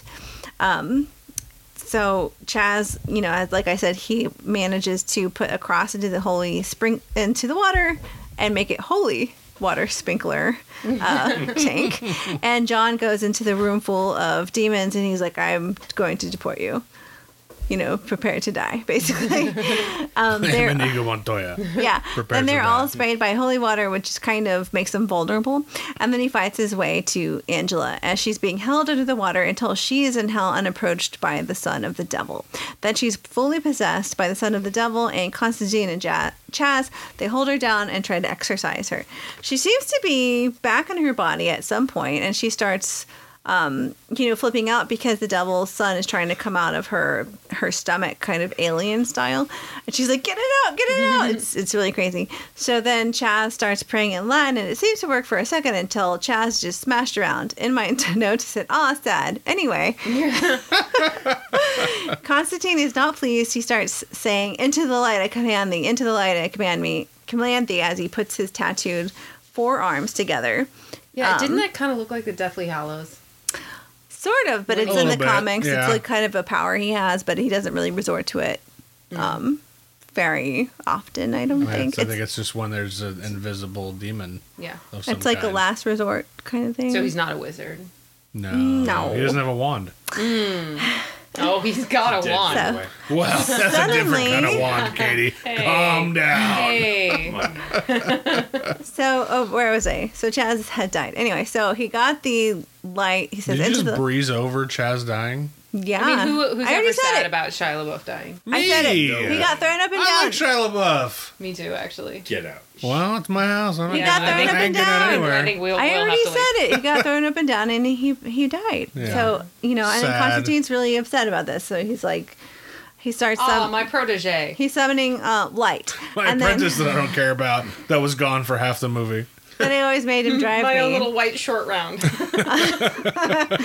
So Gabriel suddenly appears, and he is the mastermind of all of this. Gabriel thinks that the mankind must rise to the challenge of hell on earth, and those that survive and rise above will deserve all of God's love. And he's like, you're fucking crazy. I mean, that's really my classroom strategy, right? And I was like, you guys are all little shits. The only time you do well is when you suffer. So my job as your teacher is to provide the suffering to inspire you to rise above. I really hope that none of the parents or employees of the school listen to this podcast. Well, yeah, we're working on that. hey, there was There's kids that have asked me for what it's called, and I don't tell them. But There was there's- one. I told her that I would tell her after she graduated, and she's still in 7th grade. The Gotcha. only loophole that might come back to bite me is that my son's ex-girlfriend follows the Instagram. account for the podcast. So she knows the title. And her younger sister still goes there. She's in 8th grade this year. Everything you're saying your is coworker. in jest. Yeah, but and your coworker. Yeah, but that wouldn't come from that. Hopefully he doesn't betray you. Nah. You never know. Okay. There's always a Judas. Can I finish this? Speaking of Sorry, Meredith. religion. Yeah, we love you, babe. I'm sorry. Shut up, dummy. No. Okay. Yes, dear. Okay, so Constantine's like, you're crazy. He's like, you can't. What the fuck are you talking about? Literally, Gabriel blows off Constantine and he flies off into the glass doors and the glass smashes. And Gabriel When you goes. say that, he blows him as in like. He blows him off. He's Like- like, whoosh, blew him off Yeah, with but his breath. blowing somebody off is a little different, I think, in the context. He can go like, peace. And like, Yeah, no, he literally No, he blew like him across blew the room. wind to destroy him. he broke wind. He Yeah. with And his it face. Blew his face off. Exactly. He blew over. So he's kind of knocked out on the He's ground. fucked up. There's glass everywhere. It's not good. And then Gabriel goes to cut out the devil's son out of Angela. Constantine finally, he takes matters into his own hands. He kind of pleads out to God a little bit. He's like, I know I'm not your most favorite, but I could use a little help here there. And then nothing really happens. And then he decides to take his own life again and slit his wrists. And he's waiting. He's like, hurry up. Gabriel is about to cut out his, put here the demon baby. And then time suddenly sort of stops because Constantine has died and Lucifer has finally arrived to collect his soul. Lucifer says he didn't think Constantine would make that same mistake twice. And he's like, and you didn't, did you? Constantine tells Lucifer that Gabriel is there with the Spear of Destiny and his son. And Lucifer is pretty pissed. Yeah. You didn't Like, even do you know what your son is doing right now? You didn't even say who Lucifer is. That guy, the guy from Fargo. Peter Stromar. He's Yeah. the nihilist. Yeah, I love him. Stromar? I don't know. I don't know, but he's awesome. He's so, amazing. but he's like, boys will be boys, and he's like, your son, what's he's up to? And then he's like, he's hanging out with Gabriel. And he's like, ew, no accounting for taste. And he's like, they've got the Spear of Destiny. And he's like, wait, what? Hold on, what did the fuck did sorry, you what say? the fuck did you say? So he's like, go look. You've been waiting 20 years to come and collect my soul. What's another, 20 seconds? So fine. He's like, all right, fine. So he goes to check, and he sees that, Lucifer's, or Gabriel's right there with the Spear of Destiny, and he's about to cut out his son. So he decides to swoop in. He picks up Angela. He grabs his son and sends him right back to hell. And upon learning that God doesn't have Gabriel's back anymore, Lucifer is able to burn up his wings. He returns to Constantine, and John asks Lucifer to give Isabel, reprieve from her sentence. Because he's like, yeah, what do you want? An extension? Kind of like a weird. And he's like, no, the sister Isabel, I wanted a letter to go home. He's like, all right, fine, it's done.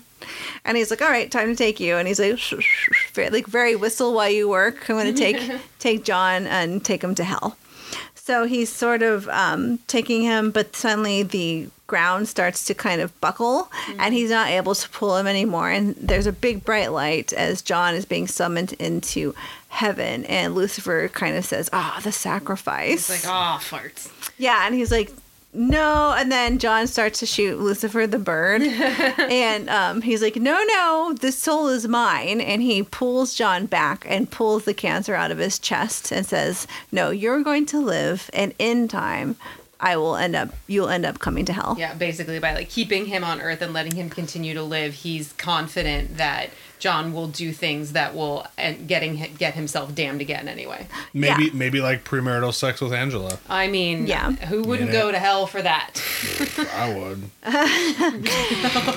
So it's almost the end, boys and girls. So at this point, get down off the table. Get off the table. It's almost the end of the story. So now Gabriel is human, and she's like, don't you want to shoot me, John? Are you just so mad at me? And he just punches her in the face, and she's like, ah! First time for having pain. He's like, that's pain. Get used to it. And she's like, oh my gosh. And she's kind of left there. She's been made human, and then he and Angela leave. And sometime later, Angela and Constantine are on the roof. He gives Angela the Spear of Destiny. He's like, hide this. Don't let anyone know where it is. He's like, I have some things to do. And she's like, thanks kind of for everything. And then they part ways. And then post-credit scene. John goes to visit Chaz's his tombstone, and he's like, you did good, kid. And then he sees a winged Chaz who looks at him with a little creepy face and flies off as an angel. As an angel. And that's the end of Constantine. Whoop, whoop. Well done. The end. I'm done. Do you think it was scary, Katie? No. I think it falls into the same category like we just said with Devil's Advocate, where it's not a horror movie. This one, like where Devil's Advocate was maybe a drama with horror elements, this one I feel like was like almost an action with horror elements. The difference is that, like, with Devil's Advocate, and I didn't mention this before, but, like, at least the visuals where they were seeing demons, I felt that part was actually scary visually. With this movie, I didn't feel like there was any elements that you could even kind of describe as scary, but that wasn't the goal. You don't think the soldier demons looked kind of scary? No, because it was early CGI, and they... I don't know. They looked to me... I don't know. I just didn't think that they looked very scary. They look like Gollum. But with half a skull. Not a good Gollum. And that's just the thing. We've seen so much better work done visually with demonic creatures, things like that something like this comparatively, and I should mention that, Tom and I watched this afternoon with Meredith and Victor for the first time. We had never seen this movie. So, if I had seen it when it came out, my perception in 2005 might have been different. But seeing it now, I thought the effects were good, but they weren't. I didn't think that they were scary.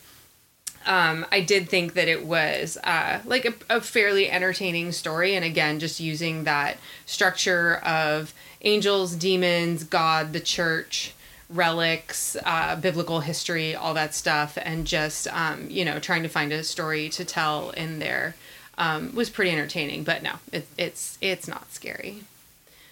But did you think it was scary, Victor?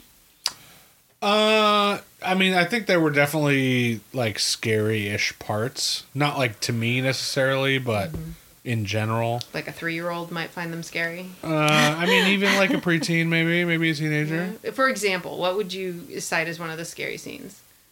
Probably pulling the soldier demon out of the girl. Okay, the exorcism at the very beginning. That was a little scary. Okay. With the girl speaking demonic languages and the demon going into the mirror and trying to like punch its way out of the mirror. I think that was a little scary. But overall, I think I agree with you. It's more an action movie with some horror elements to it. But saying that, I very much enjoy the movie. I think it's very fun. I love Keanu in most of his works, and this is definitely near the top for me. Really? Yeah. Okay. Definitely. I like... I wouldn't say this is like a sci-fi, but to me it's like a fantasy almost movie. I think that's fair. And I love sci-fi and fantasy, and even really bad sci-fi and fantasy movies I'm very much in love with. And He's this not one, wrong. yeah, I'm definitely not wrong. I really love really terrible movies. I don't think this is one of those like terrible movies. I think it's a great movie, and I'm very much excited for the prospect of a Constantine 2. So yeah, what about you, babe? What did you think? I always love this movie. This is one of my favorites. As in the, action. I don't think it's like elevated horror. Right? But I think it's one of those where it's like, it's fun. There's some scary parts.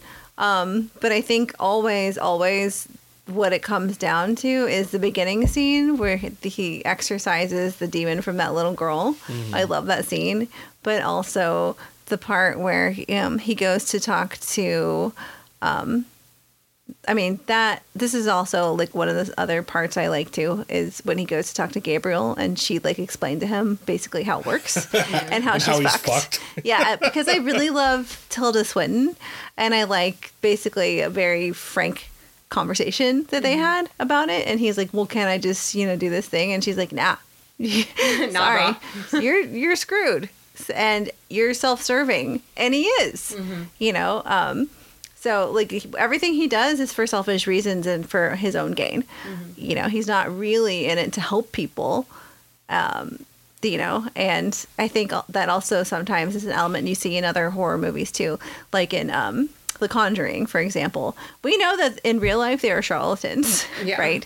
But that the characters of Ed and Lorraine Warren are to help people and to be of service, and that's not him. But I think the scene that I always love so much is his scene with Constantine and Lucifer, and that exchange, and him being like, what's going on? What the fuck did you do? You killed yourself again, but there's probably something else going on. And I also really love that actor too. So it's just one of my favorites. I relish it. It's really a good one. I'm excited to share it with my kids at some point. So yeah, I think that scene was really humorous, and I think that maybe that's part of we've talked about other movies and other directors that use humor really strategically in horror movies to break the tension and allow to reset your emotional state to be ready to react to the next thing that they're going to do with the story.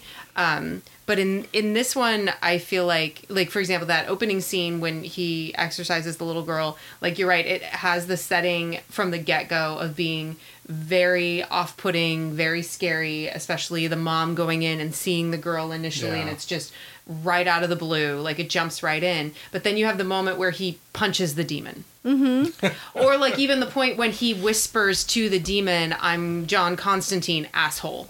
And so there's like those, I don't know if you'd call them comedic or if they're kind of action cliches, like the catchphrases or the one-liners that you see in a lot of action movies.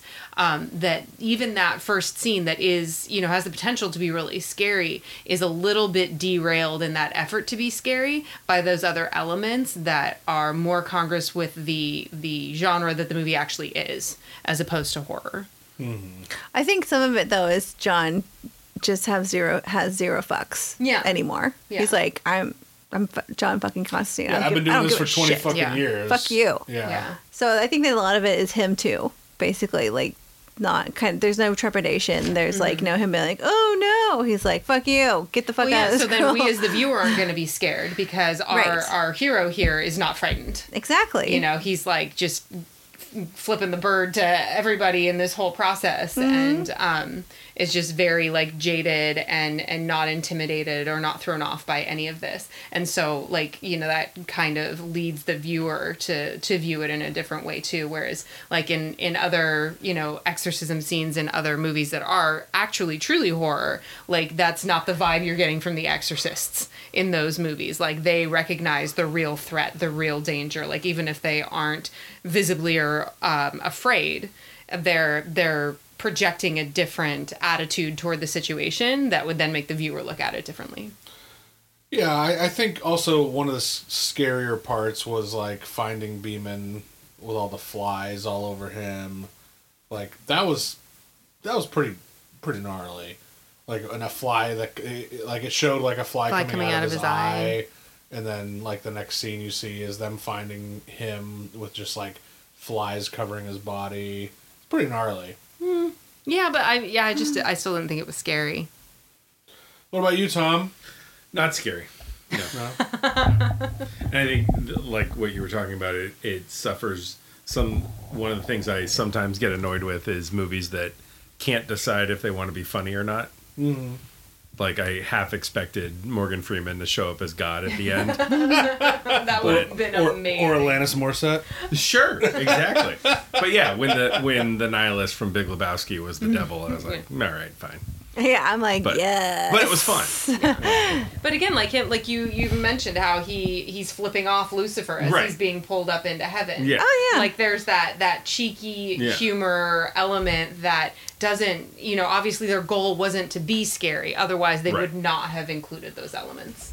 Oh, definitely. And then also Lucifer is like, boys will be boys. Yeah. So we're like, oh, there's no accounting for taste Yeah. with. But I agree with you with that was Gabriel. like probably the best scene in the movie. Oh yeah. The most like entertaining, like you were just like, oh my god, what's he gonna say next? What's he gonna do? What's gonna happen? But it wasn't. But it was funny. It was comedic. Yep. I love that scene so much. Yeah. It's one of my favorites.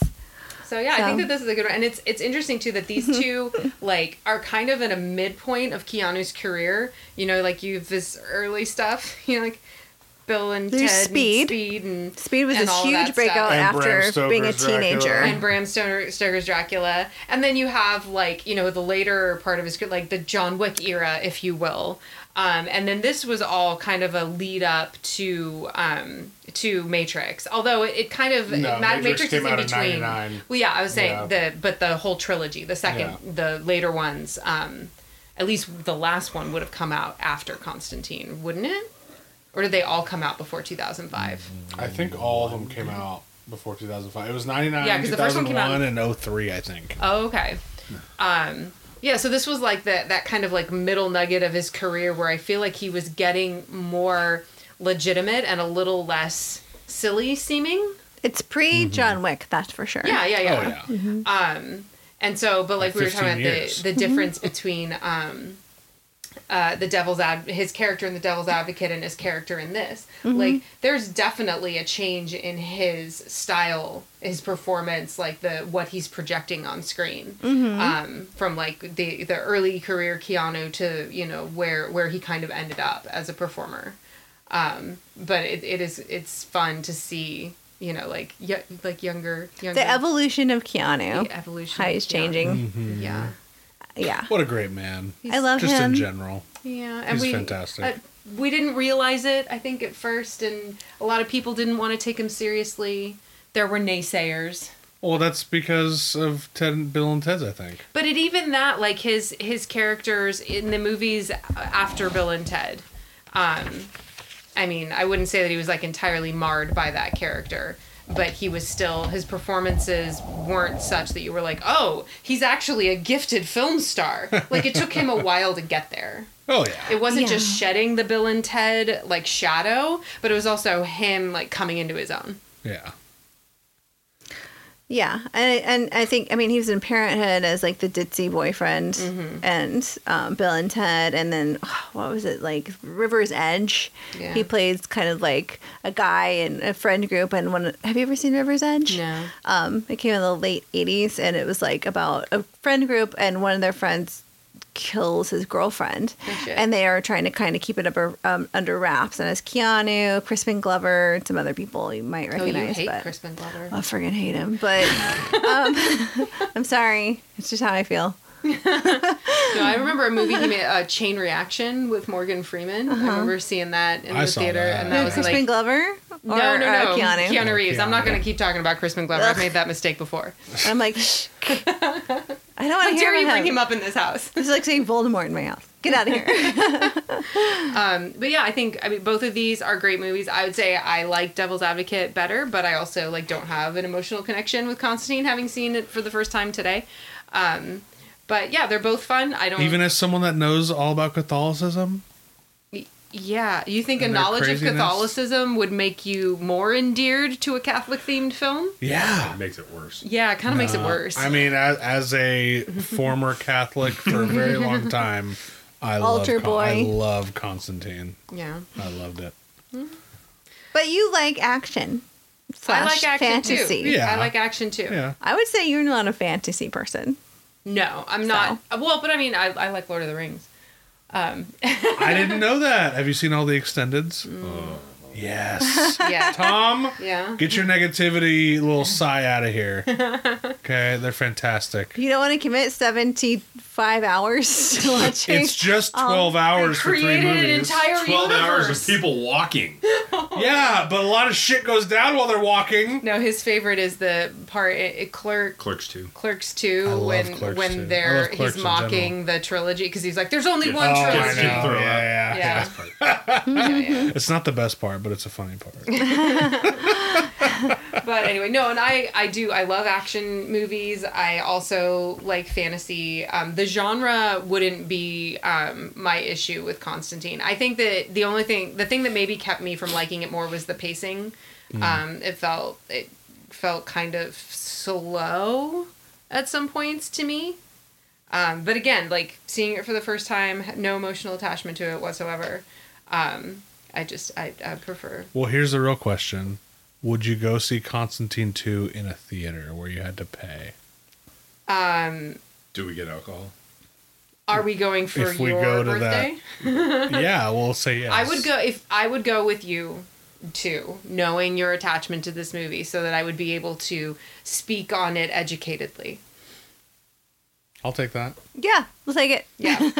Tom and I will not be going to see it in the theater together, just the two of us on our own. Well, you should rethink everything about yourselves. You know.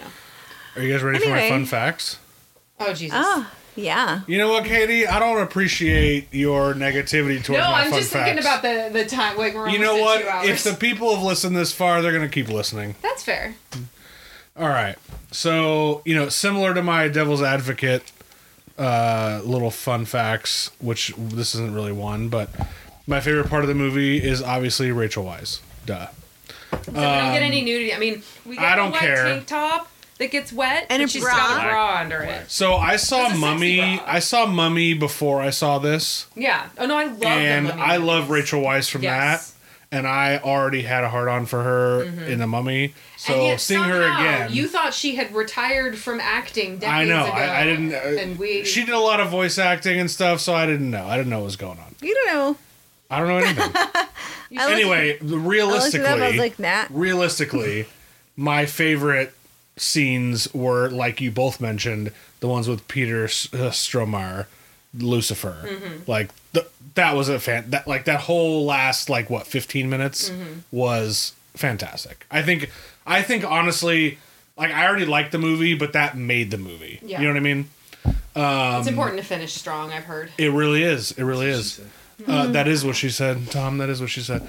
And so here's the thing with Chaz, right? Shia LaBeouf's character. So I had read that there was a lot of other scenes with him, but a lot of them were cut, which is why why, after 20 minutes in, you don't really see him Yeah, he kind of disappears. for almost an hour. Yeah. Because Rachel Weisz's character is driving him around to different Okay, places. so he doesn't need a chauffeur anymore. Yeah, he doesn't need a chauffeur anymore. But he was in a lot of those scenes. They just cut him out for whatever reason.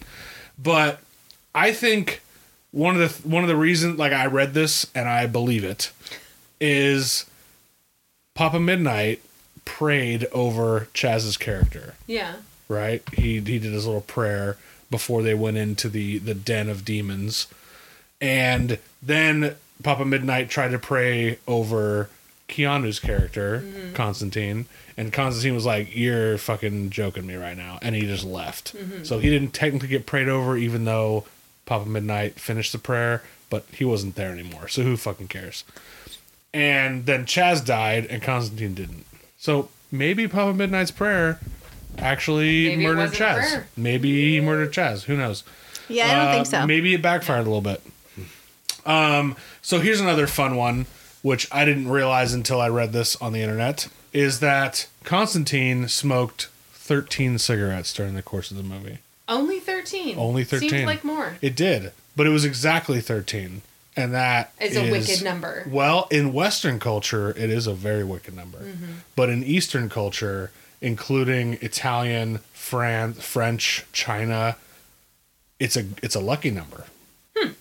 13. I didn't know that. Whatever you say, boss. Yeah, well, I'm here to provide you for all the lovely insight that you need in your life. Also, the name Father Hennessy. What he was named after. How aptly named is that for an alcoholic? Yeah. Yeah, that's a fun one. So there's a lot of differences between this movie and the show. and this movie and the comics, which it is based off of. In the books, he's not damned to hell because of him trying to take his own life. He never tried to take his own life in the actual comics. It's his constant sinning and choices that put his soul on like a one-way course to hell. Also, Constantine is from Liverpool, England. What do you mean? Not from America. Oh, okay. So he has a British accent in the comics and in the show. How do you have an accent in a comic book? By saying Blimey. You're from someplace and then read it that way. Yeah, and then saying things like, you know, In it? In it. Yeah, exactly. Things like I that. love the Beatles. Spotted dick, anyone? But the producers didn't go for, or not the producers, but the the money people. They had Like, seen yeah. do an accent already. We already saw Yeah. that in Dracula, and we Which is don't funny need because- How that. much did you spend Oh no, on that local I put it in here. So they didn't go forward with it because of, so there's two camps online, okay, of people that didn't think that that he didn't have an accent because of X reason. One of them being they fucking listened to his accent in fucking Bram Stoker's Dracula, and they were embarrassed for him because it was terrible. And then the other camp was that it was changed from British to American because the studio heads wouldn't back the movie unless he was American. I can believe that in the early 2000s. Nationalists? Yeah, because they're, Well, if maybe, they're like, we want it set in LA. yeah, we want it set in LA, whatever the case is. in LA that was born anywhere else. Definitely not. So, who knows what the reason was, but either way, I think it's funny. Yeah, it was a know. good call. Definitely a good call not to have Keanu. Yeah. After loving Bram Stoker's Dracula, Yeah. even though Keanu fucked up his shit, Mina. I have to go do some real estate. I'm just kidding. I love you. if you're If you're listening, listening, Keanu, I love you so much. you're amazing. So, I'm just joshing. also, the film was originally greenlit to star Nicolas Cage as Constantine. Oh no. I know how you feel about him. I love Nicolas Cage, but no. Nicolas You know Cage. how I feel about him. How do Yeah. I feel about him? That you're not really like a big fan. No, that's Tom, not true. What VHS collection did I have when you met me? Yeah, Con Air and She's a huge I'm a Nicolas huge Nicolas Nick Cage. fan. Really? fan. Face Off is like one of my favorite. And it's Con a Air. little disturbing. I didn't know that I could like you even more, Katie. Yeah, yeah. So I'm just interested. I'm wondering like what exchanges we've had in the time we've known each other that led you to think the opposite. Didn't you not like Renfield at all? No, I No, liked you Renfield liked a it. lot. She liked it. She thought it was really funny. Who Yeah. did we go with that didn't like it? Probably me. Oh, it was probably Meredith. My bad, Katie. Okay. My bad. Katie was Yeah, like, that no, was he's- delightful. I love Nicolas so- Cage. Moonstruck, man, Moonstruck. Oh yeah. Oh yeah. No, I liked Nick Cage, and I to be fair, I did actually like Renfield. I thought it was funny and It was really very funny. really fun. Anyway, so it was originally greenlit for Nicolas Cage, but also the two other people that were considered for it were Mel Gibson and Kevin Spacey. No, and no. I No and agree. Fat no. I agree. I mean, it could have been the Catholics against the Jews if Mel Gibson did it. Oh yeah. That could have been it. Also, here's a fun fact for all you Peter Stormare fans who played Lucifer in the movie. Yep. So he actually came up with his own costume design for Lucifer. I love that. The off-white Just wearing linen a white suit yeah, his with eyebrows the and a white tar suit. dripping down from his bare feet. However, the producers and the director had originally wanted leather pants, bare-chested, a dog collar with spikes, Oh my and, God. and tattoos That is all over so his body. cliche. Exactly. But Peter Stormare was like, "Hey, fucking idiots! I wanna You know look what would like be an really good? evangelical preacher. Yeah, I want to look like a fucking I was an angel. Yeah. and I have tar dripping from me because I'm fucking evil as shit." Wow. It was perfect. That was smart. I think that was like the best call was for them to fucking listen to him. Yeah. And take his, advice under advisement. Because I think it was perfect. Yeah, and I love how he's like doing footsie with Constantine. Yeah, he's like fucking putting his little big toe like near his fucking crotch, being like, "Hey, baby, I can't wait to torture the fuck out of you." Yeah, he really made you I'm so kind of be like, excited. maybe hell's not that bad if this guy's in charge. I know. He's like, I got a whole amusement park full of red delights for you. And you're Exactly, like, yeah. oh my God. Well, So yeah, I mean, oh my gosh. overall, like, I love this movie. And Meredith, I found out like probably over a year into our relationship that you really like this movie. Yeah, And I think it's really fun. we watched it a few times, and then the other day we watched it again for you to do your recap, and then we watched it again today for Tom and Katie to see it for the first time. And I just love this movie, and I'm very excited for Keanu to come back for Constantine 2. I'm assuming they'll do it like 20 years in the future from whenever this happened. Yep, it's supposed to be, he's an older, more weathered Constantine. That sounds about right. I will Yep. say one thing is I really hope Rachel Weisz comes back and I don't know. I mean, is she's been his retired woman. for like, what, 10 years now? At least, yeah. Apparently. But also another According fun to Victor. fact. Yeah, another fun fact. What's she even doing? Originally, so in the comics, he actually has a love interest that isn't Rachel Weisz, and it's a half-breed demon chick. Spicy. Exactly. So I kind of hope it has to do with that. That would be pretty fun to explore as an older Constantine. Sounds kinda Fucking- fun. Fucking John Wick style Constantine. Like, let's fucking go. Like, I'm super down with that. Yeah. That's just me. I love this shit. DC comic, they'll fuck it all up. It is a DC comic. They will. They already fucked it Fuck up. up. They already fucked it up with the TV show. Nobody cares about that. I never hope- saw the TV show. Me I either. think I saw. but I read a lot about it, I and, saw a and little that's bit why I about didn't it. watch it. Don't say DC. They I saw a made little two good bit. Batmans, and that was it. Oh God. 2? DC did. Which 2 are the good Batmans? Batman. Come a little and closer to the Batman microphone. Forever. Returns. No, Returns. Oh, Sorry. honey. Okay. That was a close So none of the Tim Burton's one. so none of the Christian Tim Bale Burton ones, I don't consider those Those- DC movies. Those are not. but they are. Ish. We're getting off topic. Yeah. We'll talk about this after we turn off the microphone. That'll be a different podcast. Okay, so really good conversation. Sorry, listeners, you might have to like broken up the podcast episode in a few Yeah. drives This will or cover whatever. 2 commutes for you folks. Yeah. Well, it's it's fine. Christmas is coming It's up. our Maybe family you watched episode. it over a long our drive. it was our thankful Keanu Reeves is a snack double feature We're all episode thankful for Keanu Sorry, with our I don't- family. and for each other. yeah, it was Sure, great. Yes. Yeah. Thankful So- for time together with friends. Yes, and our next episode is going to be covering Let the Right One In, and Let Me In, which is the American version, Yeah. which So- I yeah. love those. And it was more on the what's happening, like movies that are like snowy wintertime kind Winter of setting, yeah. 'Cause winter setting. We've hit up our favorite holiday themed ones already with Black Christmas and Krampus and I mean there are other ones out there, but and then we've done a ton that were set in a snowy setting. Yeah. But we haven't done these ones before. And I've never seen, because the original from 2008 was from Sweden, you said? Yes. Yeah, I've never seen that one. It's I've seen the heartbreaking. American It's one. so It's good. so good. Yeah. But yeah, so I think that it'll be interesting to talk about both of them and compare them and try and, even though we don't have winter weather here, like proper winter weather, like most of the world experiences, we can pretend. Not at all. Yeah. So that's what we're covering next time. So check them out. All right. Good conversation. Bye, everybody. Bye.